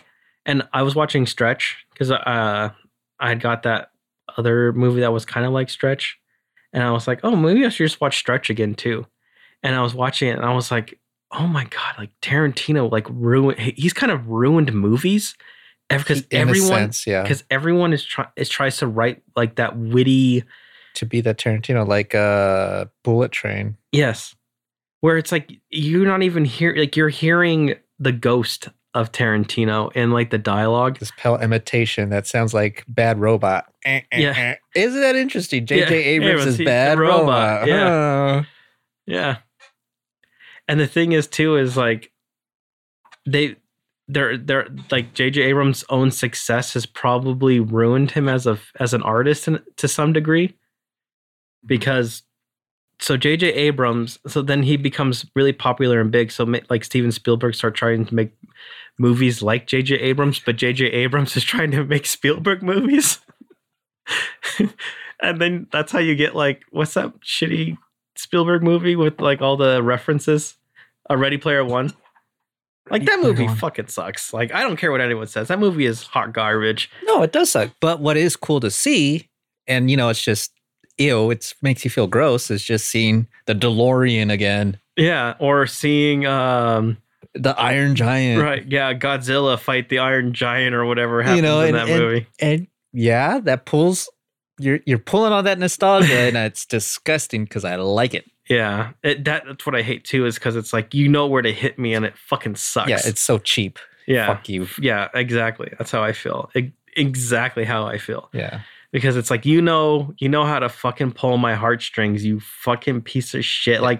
Like with Spielberg, you fucking cocksucker. Like, well, Spielberg didn't direct the new Indiana Jones, but that new Indiana Jones, it's like when they're playing the indie theme and it's like kind of slow and it builds and it's like, you fucker, you're pulling. Oh, like the commercial, right? Yeah, you said like, how much you love the trailer. Yeah, it's like dun dun dun dun dun dun dun. Yeah, it just hits it. That's and then but then the bad version of that is Star Wars. Yeah. Right? Because they did that shit. They retold A New Hope. And it's like, dude, it's just so disingenuous. Like, it's disingenuous. That's the big issue. All of this shit is just so disingenuous. No one's sincere. And all the sincere movies are hard to find. Mm-hmm. No one talks about sincere movies. Like, I wasn't a big fan of -1, but that movie was sincere. Oh, I love -1. I loved it. And I will fight for that movie forever because... I shit on it because Shin Godzilla. Which isn't fair. I'm placing a very unfair bias, but it fucking sucks. But... It doesn't suck. but -1 was a very sincere movie. For whatever they were trying to do, it was very sincere. It wasn't coming from a place like, oh, we're going to make tons of money on this, or, oh, this is going to be great on the new platform, Apple Plus, when we get, when they buy us. That wasn't a part of the equation. Yeah. And, well, the thing is, too, is no Godzilla movie, and there's, I think that there's like 38 Godzilla movies or something. Shit. And there's not a single one that has even come close to the original. No. Well, Shin Godzilla, in my opinion. Not to me. The original is still so much better. Because, Shin Godzilla also... I think Shin Godzilla is a great sequel, personally. Shin Godzilla is a representation of a different disaster. It is, but I think... that's its power, right? But it's like a perfect sequel, because where can you go with Godzilla after that? After the original? Aliens. I think Aliens is like a perfect sequel because it's like, well, where do you go after Alien? Mm-hmm. And it's like, oh, yeah, go in that direction. That's great. Yes, you made something that I love, and I'm so glad I got to see it. Mm-hmm.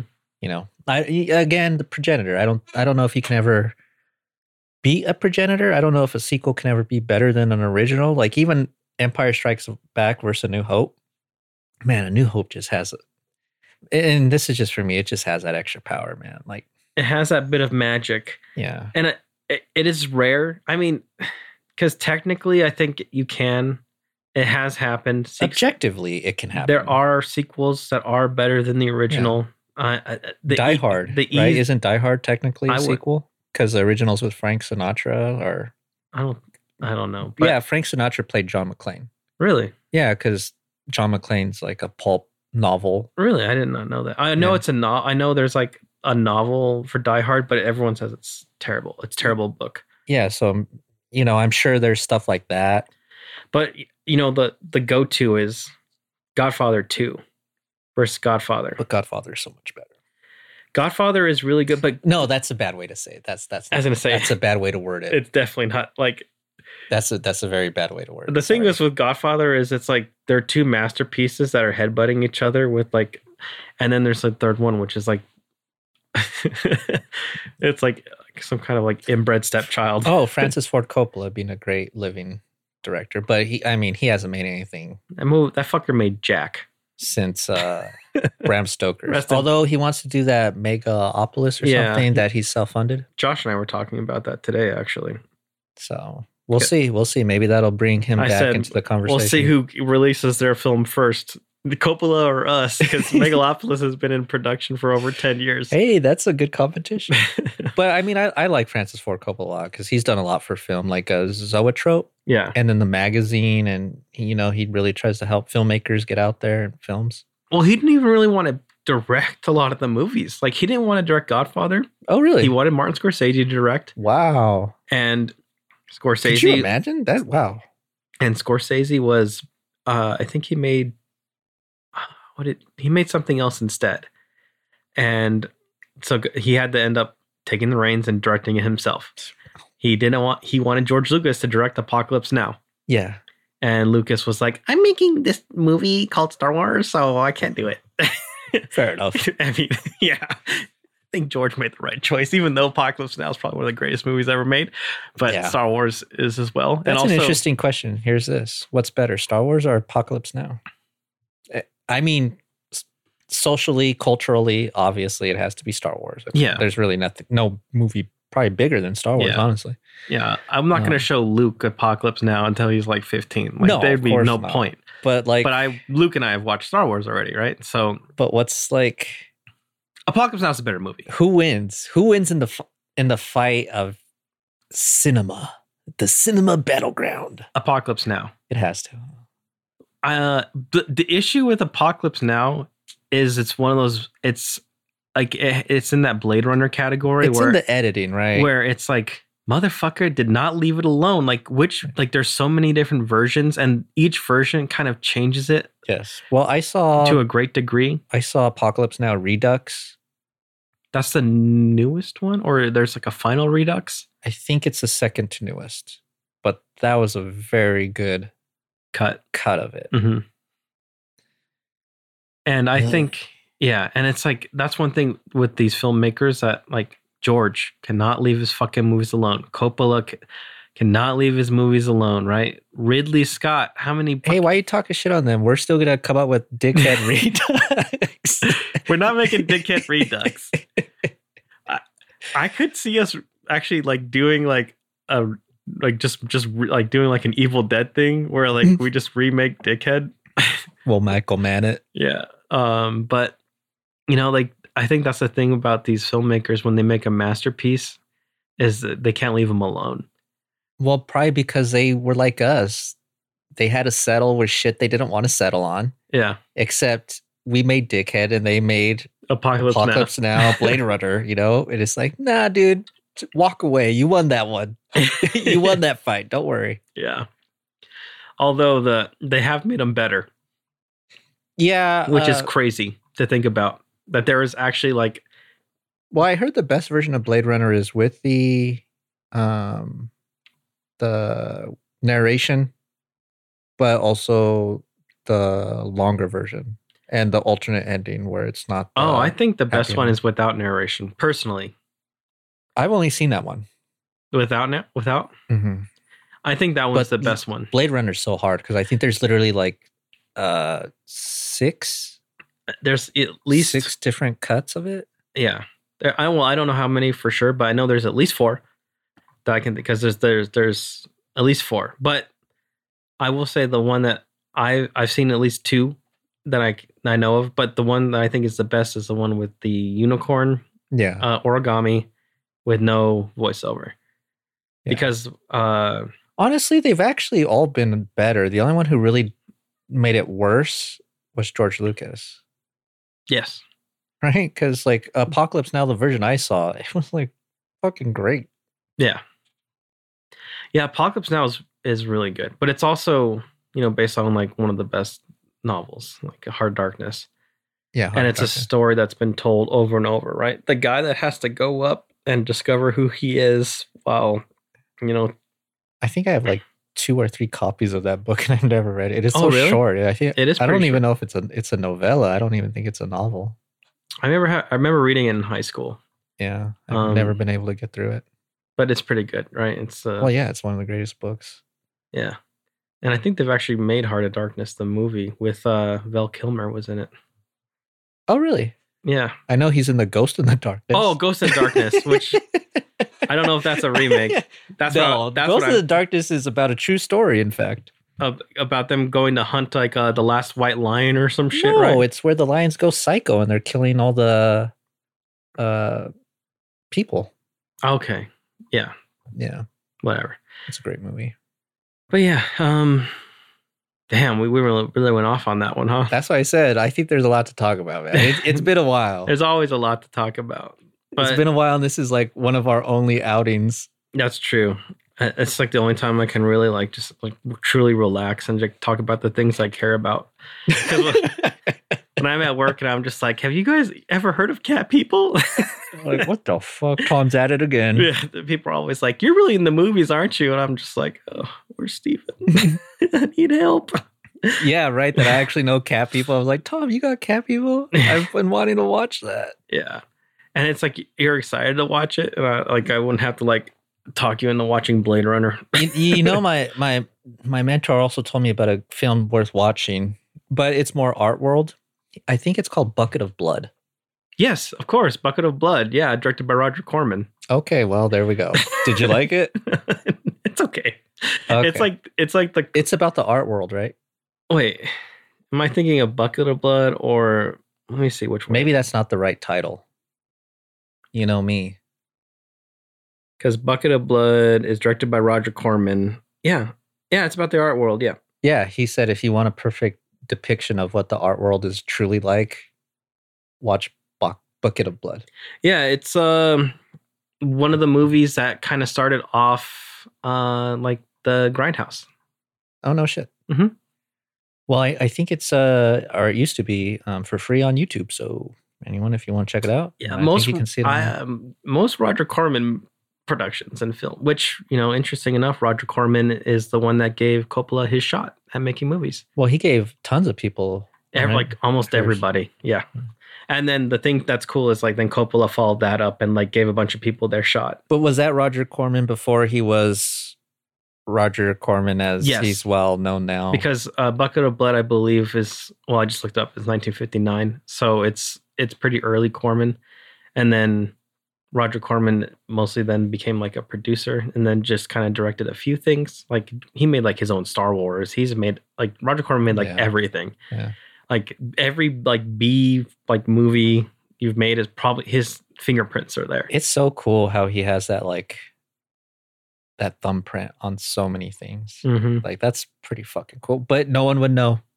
Yep. Unless you know movies, you really wouldn't know. Yep. And yeah, exactly. I guess like Tarantino, right? Except Tarantino's making Once Upon a Time in Hollywood, his latest film, you know. Mm-hmm. But that thumbprint just there, and it's gonna echo for at least a few more decades. And that's where I gotta give it to Tarantino. Is he's not like, oh, I'm completely original. He's like, no, I got that from this movie. I got that from this movie. He's never claimed that. I've never heard him say anything like that. Like, oh, it's all me, or any shit like that. That's what I love. Because his love of film is so infectious. No. And that's what it's like, oh, he's one of us. Like he's just one of us, and he just, you know, he put in the work and he put it in, and he has the memory and the knowledge to be able to like, well, I'll say pull it all together. He's got one more film in him. And, you know, I worry that, I mean, I'm sure it'll come along again, but that's like the last filmmaker where it's like, oh shit, he's coming out with another film. Like I get excited. I remember leading up to Once Upon a Time, how excited I was. And I was like, oh my God, another Tarantino film. And I think I placed an unfair bias on it, you know, because he's got to live to such a high bar. And he really never fails. No, not even close. You know, he really doesn't ever fail reaching that bar. He might not lift it as high as you want him to. He might not raise it. But he's definitely doing the rep, right? Yeah. He's like, I got one. The thing I will say is, if your worst movie is Death Proof, you're doing really fucking well for yourself. That's true. And I love Death Proof. Death Proof's a lot of fun. And I know, because a lot of people are like, after Kill Bill, his movies all suck. And I'm like, get the fuck out of here. Like, Django Unchained is awesome. Who says that? A lot of people. Like, a lot of people have been coming down on him lately. Because I've heard tons of people say, like, Inglourious Bastards is their favorite. Django is their favorite. Yeah, because I've heard there's a lot of hate for Hateful Eight, which I don't get. And in my opinion, I think that's his magnum opus. Is that what they call it? Yeah. I mean, really, his greatest film is Pulp Fiction. Yes. Pulp Fiction is his greatest film. It's his greatest film. But I think Hateful Eight is like peak. Like, yes, you have mastered the craft. You are master filmmaker. Here we go. Pulp Fiction is a movie that it's like I can just pick scenes from that movie and play them in my head, like on repeat. There's one. And it's also one of those movies, every time it's on, I'm sitting down, I'm watching it. There's this. If I see it on streaming, I'm sitting down, I'm watching. There's a shot in Pulp Fiction that I absolutely love, and it's when Butch is like sneaking back into his apartment, and it's like this tracking shot following from behind him, and it's like the camera like jumps over a fence. Oh yeah, that scene, yeah. That's right before the car accident. Yes, dude. See how that movie's just like ingrained. Yeah, and I'm just like, there's nothing particularly exciting. I love how real it is. Exactly. Too. Yes. It's like it was like they were guerrilla shooting. Yes, exactly. And it's like, okay, this is like Butch trying to sneak into his house because he has to get the fucking watch, right? Yeah. And there's been this build up about him needing to get this watch. I mean, I know like if we ever get to the Criterion list again, it is on the list and we'll talk about it. But like he has to go and get his father's watch, right? If you've never seen Pulp Fiction, like how are you listening to our podcast? Yeah, that's like mandatory. There are only like 5 mandatory films to listen to this podcast. It's like you need to have watched Alien, The Thing, Pulp Fiction.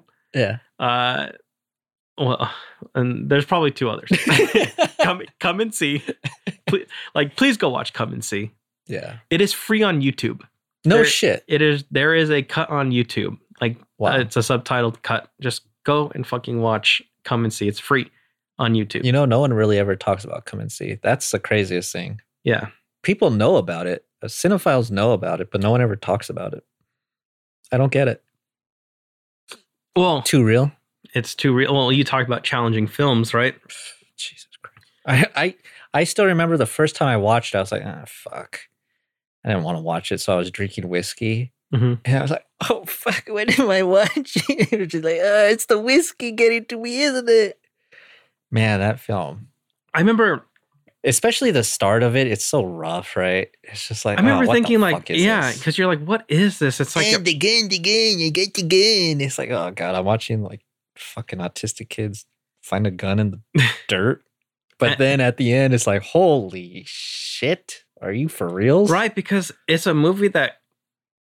Because a lot of people like will watch Saving Private Ryan and Matt Damon's character is like, I want to fight for America. Yeah. Yeah.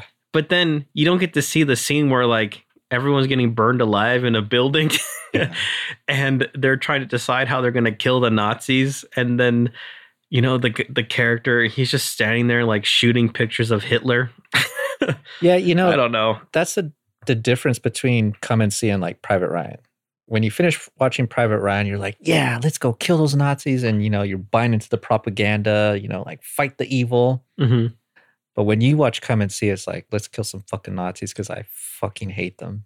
But also when you watch... And it's just so dark. It's like this dark, hateful film that... The thing about the end of Come and See, it's not even like, let's go fight the Nazis. It's just like... Jesus Christ, war is so awful. I know. It's just... We shouldn't even fight the Nazis because there shouldn't be Nazis. Well, of course. Like, there's no excuse for humans to do this because we collectively agree that like hurting each other is probably bad. I would hope. Yeah. Well, no, right? We don't collectively. That's the problem. That's the problem, right? I mean, I love UFC. Look at UFC. It's about damage. But it's like... I guess that's true. It's like if you live in reality, the necessity is that we're still those fucking monkeys in 2001, man. Yeah, we didn't like we aren't that different, and we're America. We got the biggest stick, and that's why that's one of the greatest match cuts in history. Is because the bone becomes the nuke. And the thing is... Which is bad on Kubrick, because I had no idea what that fucking shit was. I had to research it on Wikipedia, and I'm like, oh, that's what that thing is? Yeah. No idea that's what that is. That's true. But it's still... I mean, the representation even is just like...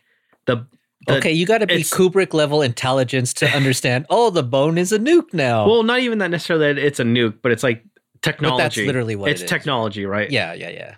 Like the bone becomes the ship because the bone was the tool. Fuck if I ever understood the obelisk was making people making things intelligent. Yeah. So much of that movie flew over my head, but it's by Kubrick, so it's still like he masterful. he argued, he's like the film is a cinematic experience. It's not that's what it's not a narrative storyline. That's what his art. Okay, then Kubrick, you won again. And that's why it's one of the greatest movies ever. It's because it's 2001's got to be. Although, God, man, Strangelove of his films. Well, because I think I rewatched. I think it was last year. I watched it because I was just like I was feeling real down about movies. So you watched Doctor Strangelove? Because every now and then I'll do that. I just watched like John Wick, and I'm like, I want to watch a good movie.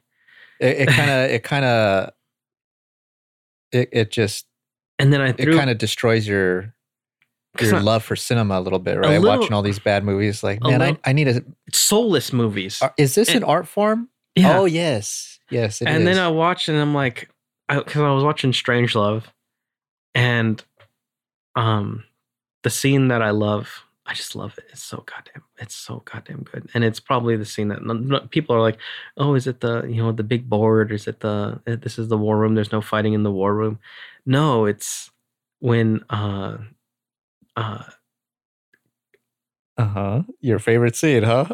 it's just this. The way that I love the way that Kubrick plays with mirrors, and it's that scene where Hurling stayed in this JMB Hurling Statham. Who thought he's Jason Statham? Fuck the general. Oh, when he's in bed with the woman, that's not his wife. Was that Peter Sellers' character? No, he's in bed with her. He's in bed with his wife, right? Peter Sellers? Yeah, because he gets a phone call for the base. It's not him. No. But is that the general you're talking about? The one who goes crazy? No. Which one? There's so many. I don't know. They're different positions. Oh, God, what is his name? Oh, George C. Scott. George C. Scott, yes. Not Hurling. He's in bed with his wife, isn't he? It's not his wife. It's his mistress. Oh, that's his mistress? I thought that was his wife. No. Yes, it's his mistress. Yes, that's who I meant. Yeah, you're right. It's not Peter Sellers. And he's getting the call. And that scene is so fucking perfect. And you're just like, God damn, every little aspect of this, like the way the camera moves or doesn't move, and the framing, and it's like, and he's like, it's the perfect satire. It's literally the perfect satire. Yes, exactly. With the greatest actors. I mean, George C. Scott, come on, man. And the name, Strangelove, which is kind of interesting because the whole movie's about like... But also it's like Strange Glove or String Glove, right? Yeah. Because you have the Mein Führer with his strange glove. Yeah.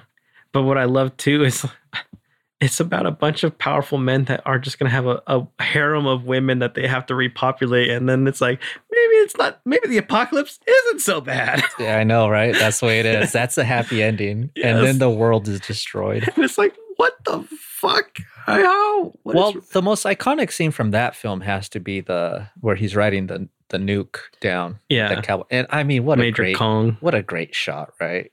Just sitting on the nuke. Yeehaw! Yeah. Woo! Riding it down to the enemy. I mean, yeah. Like, granted, that's like such the cliche. But when you think about it, what a fucking shot. What a setup for that. Strangelove is so good. I think that's his best film. Hands down. Yeah, that's in my opinion, that's his best film, hands down. Like from the start to the end. It's a challenging movie. It is, but it still is so funny and fun. Yeah, I love it. I love it. Pitch perfect, man. And then it makes you watch one film, watch Doctor Strangelove, man. You'll be a better filmmaker all the way around. Oh yes, you will. Study that film. Study Citizen Kane too, but Strangelove, like shit.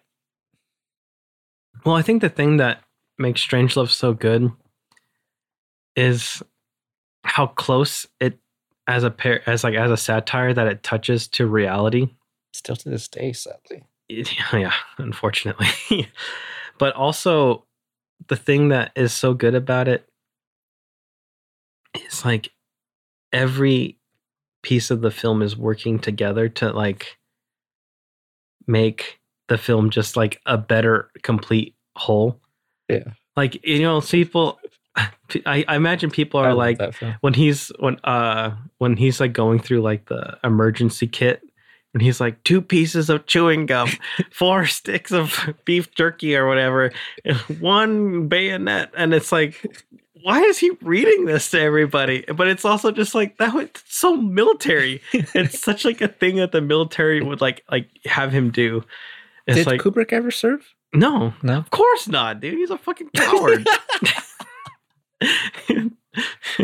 He was a fucking afraid of flying. What a bitch. Well, he loves soldiers, right? I mean, you got Spartacus, you got Well, he was Fist or Paths of Glory, you got well he always talked about Metal Jacket. the necessity of war, So he felt like it was an evil necessity. because he's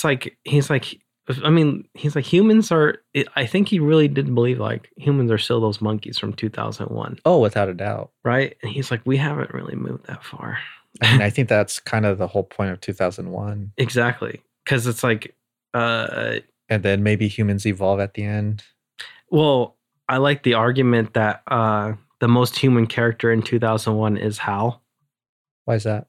Because Hal essentially, like, his whole thing is like Bowman and the other character are like, they're kind of robotic in their emotions, and like they just go through their same routine every day, where Hal's like trying to figure out like what it is to be human, and he actually lies and cheats and he murders. Like, he's like the most human character in the movie to some degree. That's interesting. Like, Hal's he's like manipulative and all this stuff, And a human through their growth too, right? Like from birth and of consciousness to then his death. Exactly, and his death in the film is right. Which is such a sad death, man. They're it's so basic, but they're stripping away everything that is him until he's nothing. And he's like, I feel it fading away, Dave. Right? It was Dave. Yeah, Dave, what are you doing? yeah, Dave Bowman. I can't remember what the other guy's name is. David, don't stop. Yeah, And then he's describing his death. It's like, yeah, and he's like, there's a song I used to, be saying when I was being programmed. And it's like him, right? It's right. It's like if you were talking to someone, it's like, when I was a boy, like this is what was sung to me as a that's child. Super interesting. I never saw it that way. That's really interesting. Yeah, because I mean, Hal's voice is so monotone, so you don't get the inflection of emotion there. It's like, because it's like, unless you really pay attention, you don't notice. But he cheats during their chess game. He does, right? But Dave calls him out on it, doesn't he? Yeah, and like it's like he shouldn't be able to do that kind of thing. But which is how I played chess, because I don't really know a lot of the rules. Yeah, and it's like it's just really interesting in that kind of respect, because it's like, yeah, that is really interesting to think of that perspective on that film. See, that's the thing with like so many of Kubrick's films, you can watch them time and time again, and there's so many different perspectives to see of what the film is, and you're not really wrong. Yeah, and exactly. You weren't wrong before. It's just a new lens in which to view it through. And I would say his most challenging film isn't even 2001. I think it's A Clockwork Orange. Why is that? Because A Clockwork Orange, I think your interpretation tells a lot about yourself and how you kind of feel about your respective place in society. Because Clockwork Orange is like, I think there are some people that come out feeling almost sympathetic towards Alex, which is very strange because he's a violent rapist, and a murderer. But also it's like he's like, through manipulation of the government, he has gone through essentially mind control. Yeah. And like complete like behavioral modification, and where it's like what the government wants is to test prisoners out for to change like their to control people, and to make them what they want as like the good citizen. And like, what does it mean to like have your own personality and like your own life? And like, did society make Alex the way he was, or is it a product of who he is?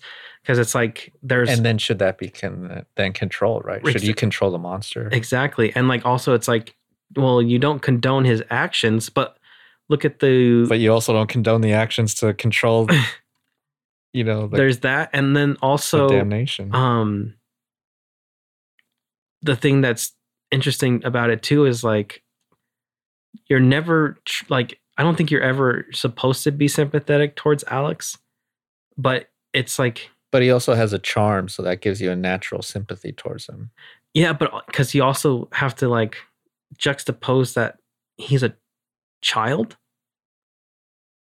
right? Oh, because he's like a teenager, right? 15 or 16. Well, is that how old he's supposed to be in the movie? Yeah. Damn, shit, they really aged fast in the future, huh? Right? Because it's like he's like 15, 16, and like I think there's a lot of like implications that remember that scene where it's like showing him in his room for the day and then it fast forwards him and he's like banging the chicks. Yeah. Yeah, exactly, right? And it's like when he gets out of the behavioral modification, right? No, that's before. Oh, I thought that was after. No, it's before. Oh, okay. It's right before he gets caught, essentially. Before he goes in and does the Singing in the Rain thing. Where he and then Singing in the Rain of all the movies to yeah. make, right? Shit. Yep. And it's like, God damn, dude. Yeah, because I'm not I don't know, rape in films just really, that's always a tough watch for me. Well, yeah, of course. But like the trigger films, like I'm not really a trigger warning person, but that one's like, But damn, man, if Kubrick didn't do that, for lack of a better word, tastefully, like it has a reason to be in there. Well, I think that's why I hate when people like are like trying to censor old films. I'm fine with trigger warnings or warning people about the content of films. Yeah, I think that's fine. I mean, like the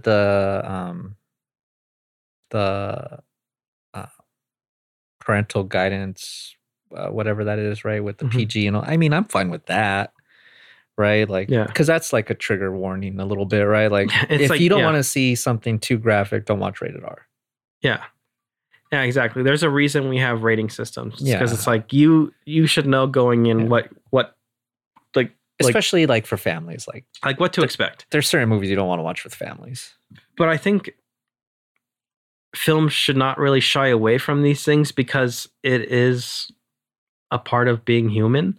Yeah. Like it's an unfortunate aspect of being human, but it's real. Unfortunately, it's a very real human thing. Humans do what humans do, and they're monkeys. Yeah, right? We really haven't gone that far. Yeah, we're not that far from being afraid of the leopard. Yeah, I mean that's why it's such a beautiful cut, right? Because we're still the monkeys with the bone, except we have less fur and the bone's floating in space now. And the sadness is we think we're so further ahead. So sophisticated. That's the arrogant. There's like a human arrogance, hubris, right? Yeah, hubris. Exactly. That's a perfect word for it. And because I was thinking about it, because I read like probably like one of the saddest like stories I've ever heard, and I was like, this would make like one of the most haunting short films ever. So do tell. There was a story about a man that he was like a single father. And he was in his 40s and he had a 2-year-old son and he had a heart attack and he died. The dad. Not the 2-year-old kid. And no one came and checked for like a few weeks and they found the toddler dead because he had starved to death because, he's a toddler, he doesn't know how to feed himself. And they found him curled up in the arms of the dead father. And the father had been dead for a few days before the toddler had died. And that's a real story. That's a real story. And a social worker that was doing checks on to make sure like everything was okay because he had clear signs that he was having heart troubles, and so like they were supposed to be doing like these routine checks, but it was like a week or 2 weeks or something in between the checks, which was enough time unfortunately for the toddler to die of starvation. And I was like, could you imagine that short film where it's like from the perspective of the toddler. Like I imagine shooting it. Make it like the Rugrats cartoon. Almost like, shoot it in black and white. And it's like the whole time there's just this heavy presence of like the dead father. And it's like that's awful. Right. And it's like, I was just reading the story and I was like, I don't know, man. That's a tough movie to make. And I was thinking, right, like, but that it's such a like just hearing the story, I was just like, that could happen. Like that happened. Jesus Christ, literally, that's that so happened. like That's what happens when babies aren't taken care of. Yeah. They will die. They And need it's like parents. And it was such a fucking tragedy. It's like, God damn, it just when I read that, I didn't even finish reading the article because I was like, there's no good outcome to this story. It's it's already over. Yeah, this is just like the saddest thing I've ever, like, because like, like, dude, why don't you do that story? That'd be good. I mean, I don't know if I'd watch it. I wouldn't want to watch it. I'll help you make it though. Exactly. I wouldn't want to watch it, but fuck, would it hit you? Yeah, it hit me. I mean, I know I was just reading like that Hemingway story, right? The if you can make someone cry with 2 sentences or whatever, right? Where it's what is it? Newborn shoes never worn. Yeah. It's like, damn. No wonder you shot yourself. Oh, Jesus. Yeah.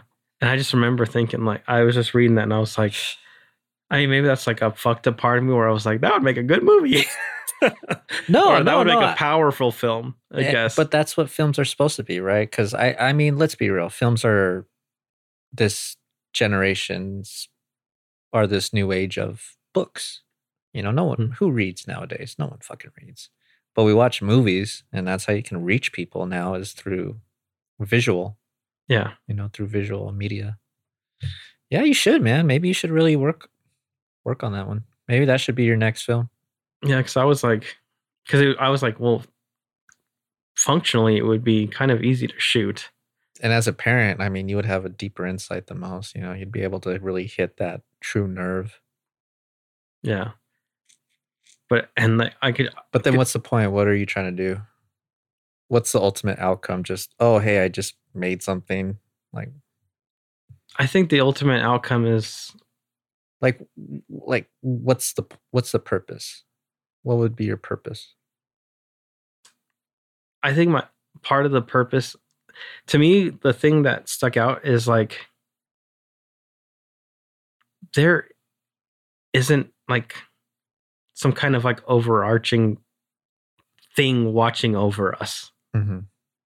Like shit, just bad things like this just happen. And there's no one really to blame for it. Because I was thinking, it's like, do we blame like the social worker? Do we blame the father for not going and getting health checks?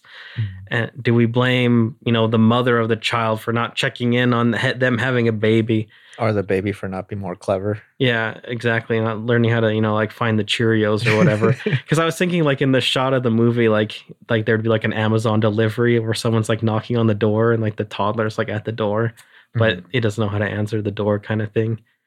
It's like, I'm hungry. Feed me. Yeah, I mean, I think just because it's like you got to figure out that ultimate angle, and that's interesting. That pure nihilistic perspective, where yes, you're outraged or you're moved emotionally, but there's no point in being moved because there's no point. Exactly. Or not that there's no point, but that there's nothing to be upset about because that is simply nature. Yeah. That's hard. That's hard to convey. That'd be a hard one to convey. That's why it's tough because there's a thing that I've always liked where it's like nature doesn't give a shit. Well, no, nature will drown a baby as fast as it drowns an adult. But see, the problem with that, because your story could have like a positivity to it, whereas when you say nature doesn't give a shit, you're anthropomorphizing nature. That's true. You're right. It doesn't not give a shit either. Nature doesn't have that aspect to it. Exactly. It just is. So, the positive ending or that kind of happy ending is the sense that, yeah, it's a tragedy, but at the same time, like you said, who do you be mad at? There's no one to really be mad at. Mm-hmm. And there's a positivity in that, like, let go of that emotion. But of course, it's an emotionally impactful. Yeah, man, that'd be really, I think you should consider that because it's just that'd like be a really difficult film to write. Like, because like who wants to watch that? Not well, obviously, but no one wants to see that. But I mean, there's power to it. But to convey that perspective, like that'd be real tricky. Like, how do you convey that? Because you could do like the sob story, like, oh, the baby's dead. Yeah. And of course that's sad, but that's too cheap. That's too easy to do it in like a perspective where it just is as simple and as cruel as that is, Mm-hmm. you know? Because you could, I was also, because I was like, my mind immediately jumps to like, you can almost make it almost cheap in a sense where it's like he dialed 911, but he didn't hit send. If only the baby hit send, that's too right? No, like, but it's like you gotta find. Because I'm like, man, how do you do that? Like, because in my head I was just like, this is like one of the most. Because the reason why to me it's so fucked up is because, like you said, it's just the nature of reality. Like sometimes, what can you be? Who can you? There's not. Yes, you're upset, but there's nothing to be upset at. Yeah, you're upset at of the event that occurred, but you can't direct. There's no way to direct it. Yeah, it's like so you got to let it go. Yeah, exactly. It's like if this is a horrible tragedy, and like maybe there's a lesson to be learned here. I don't even think you put a lesson. No, I'm just saying, but like I'm just saying in the context of the but story. like in the reality, right, we should maybe like check in on people a little more. Or well, yeah, I mean, like there should this shouldn't happen, and we need to figure out how to make that not happen. But that's what like separates but within nature, us. I mean, right? Like you can't be birds are falling out of the sky because their bellies are filled with so much plastics that they can't digest enough food. But even then, it's like you can't be mad at the tiger for eating the baby seal, or like. Have you ever seen like the Komodo dragon videos? I've seen enough nature to know how. I've seen hyenas trying to rip off an elephant's dick, baby elephant's dick. Like one of the most horrific things is Komodo dragons, because they are really attracted to pregnant deers. Oh wow! Because they like to rip out the babies while they're like in the womb, and it's like, can you imagine something more fucked up than that? Like, goddamn. Like the animal kingdom, well, even like it's pretty goddamn brutal. I mean, fucking like bacteria and shit, like the prion. Have you heard of? You've heard of those, right? The prions or whatever they are in the that brain affect the brain. And just what they put the animal through, or fungus. But maybe the perspective could be the dad's already dead, and you just always see like his feet kind of sticking out. But then it's the baby going through its every day. Yeah. And then at the end, it's like, oh shit! It just crawls into his arms, and then you understand, like, oh wait, no, yeah, this teeth hit, oh, and then it like cascades into that end. Because the sad thing is I'm like, the more I'm thinking about the reality of the situation, I'm like, his diaper probably like is overflowed. No, you put that, man. And it's like, Jesus Christ. But see, only a parent would know that too, right? Like the reality of like, yeah, you got to change those diapers pretty often or else that shit's overflowing. Right. Because the kid, they'll be uncomfortable and they'll cry and whine about it. Yeah. And then you show the kid crying and then you realize like, oh, it's crying because the diaper needs to be changed and the caca is like starting to bother its body. Oh man, fuck. Yeah. Right? Like, God damn it. No, honestly, I think you should do that's something, man. Because I was thinking like that's powerful, but I'm like, I don't even know if I could put myself through that. Like, who's like? But that's why you're the perfect person, because you don't want to put yourself through it, so you would figure out how to do it right. How to do it right. Ah, man, I of all your ideas you've mentioned, I think that's the one you go for. Yeah, but not a feature. No, that's what I was saying. It not a feature. No, I was thinking that's too much. No, you would not watch that for a feature. Also, that's just too much. But yeah, man, I think that's what you should really go with. You're like Tom Casper, written, directed by. But like, who you're gonna cast in that? Well, I got a kid. You got kids. Fuck, it ain't hard to find the actor. Yeah, but that's the scary thing. Is like, I don't know. Like, I think if doing something like that would change you, like that's like some come and see shit. Yeah. Well, no, because you're not going to put the kid through it. No. But like, just you as a director. Well, then good. Yeah, as it should. True. As every film should. That would be because then you'll see through the bullshit.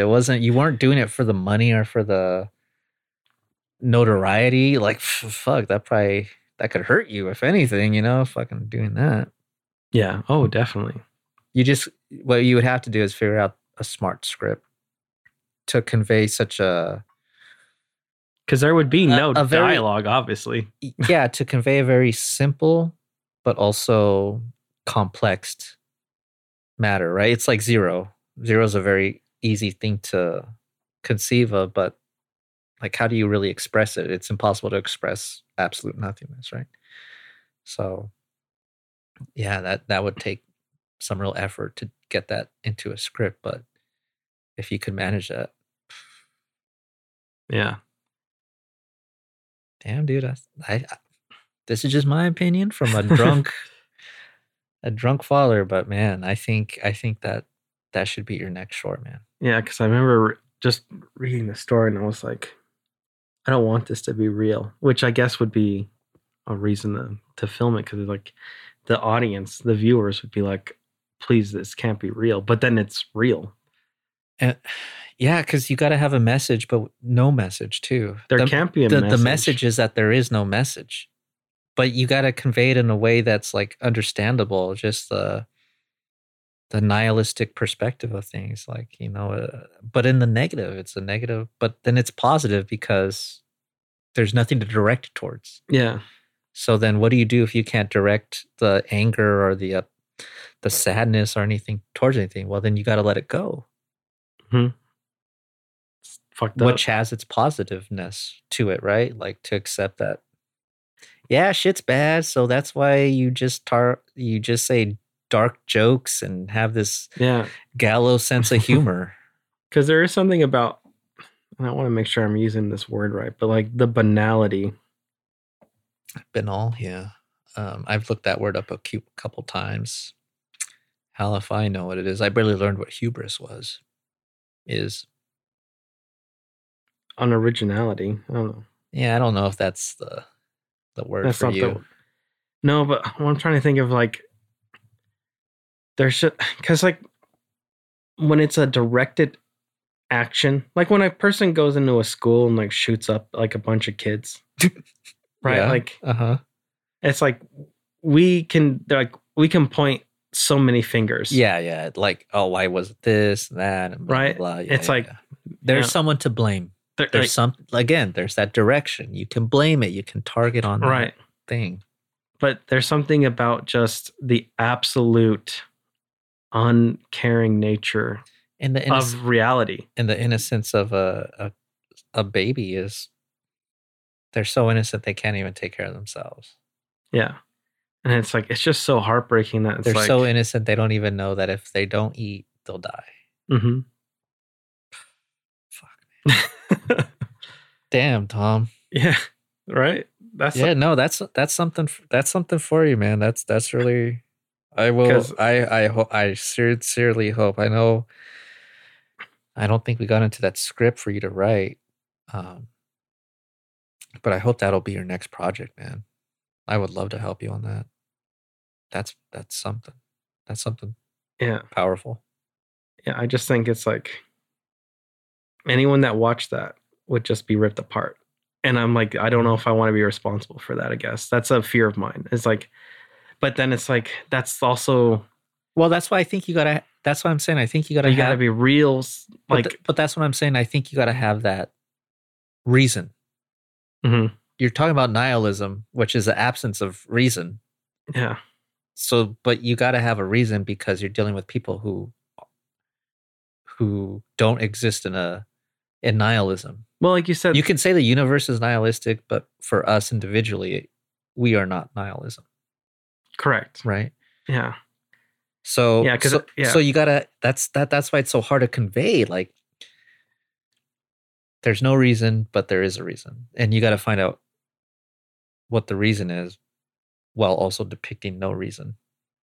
Well, I mean, the reason is that it's sad. It's powerful. What's the reason?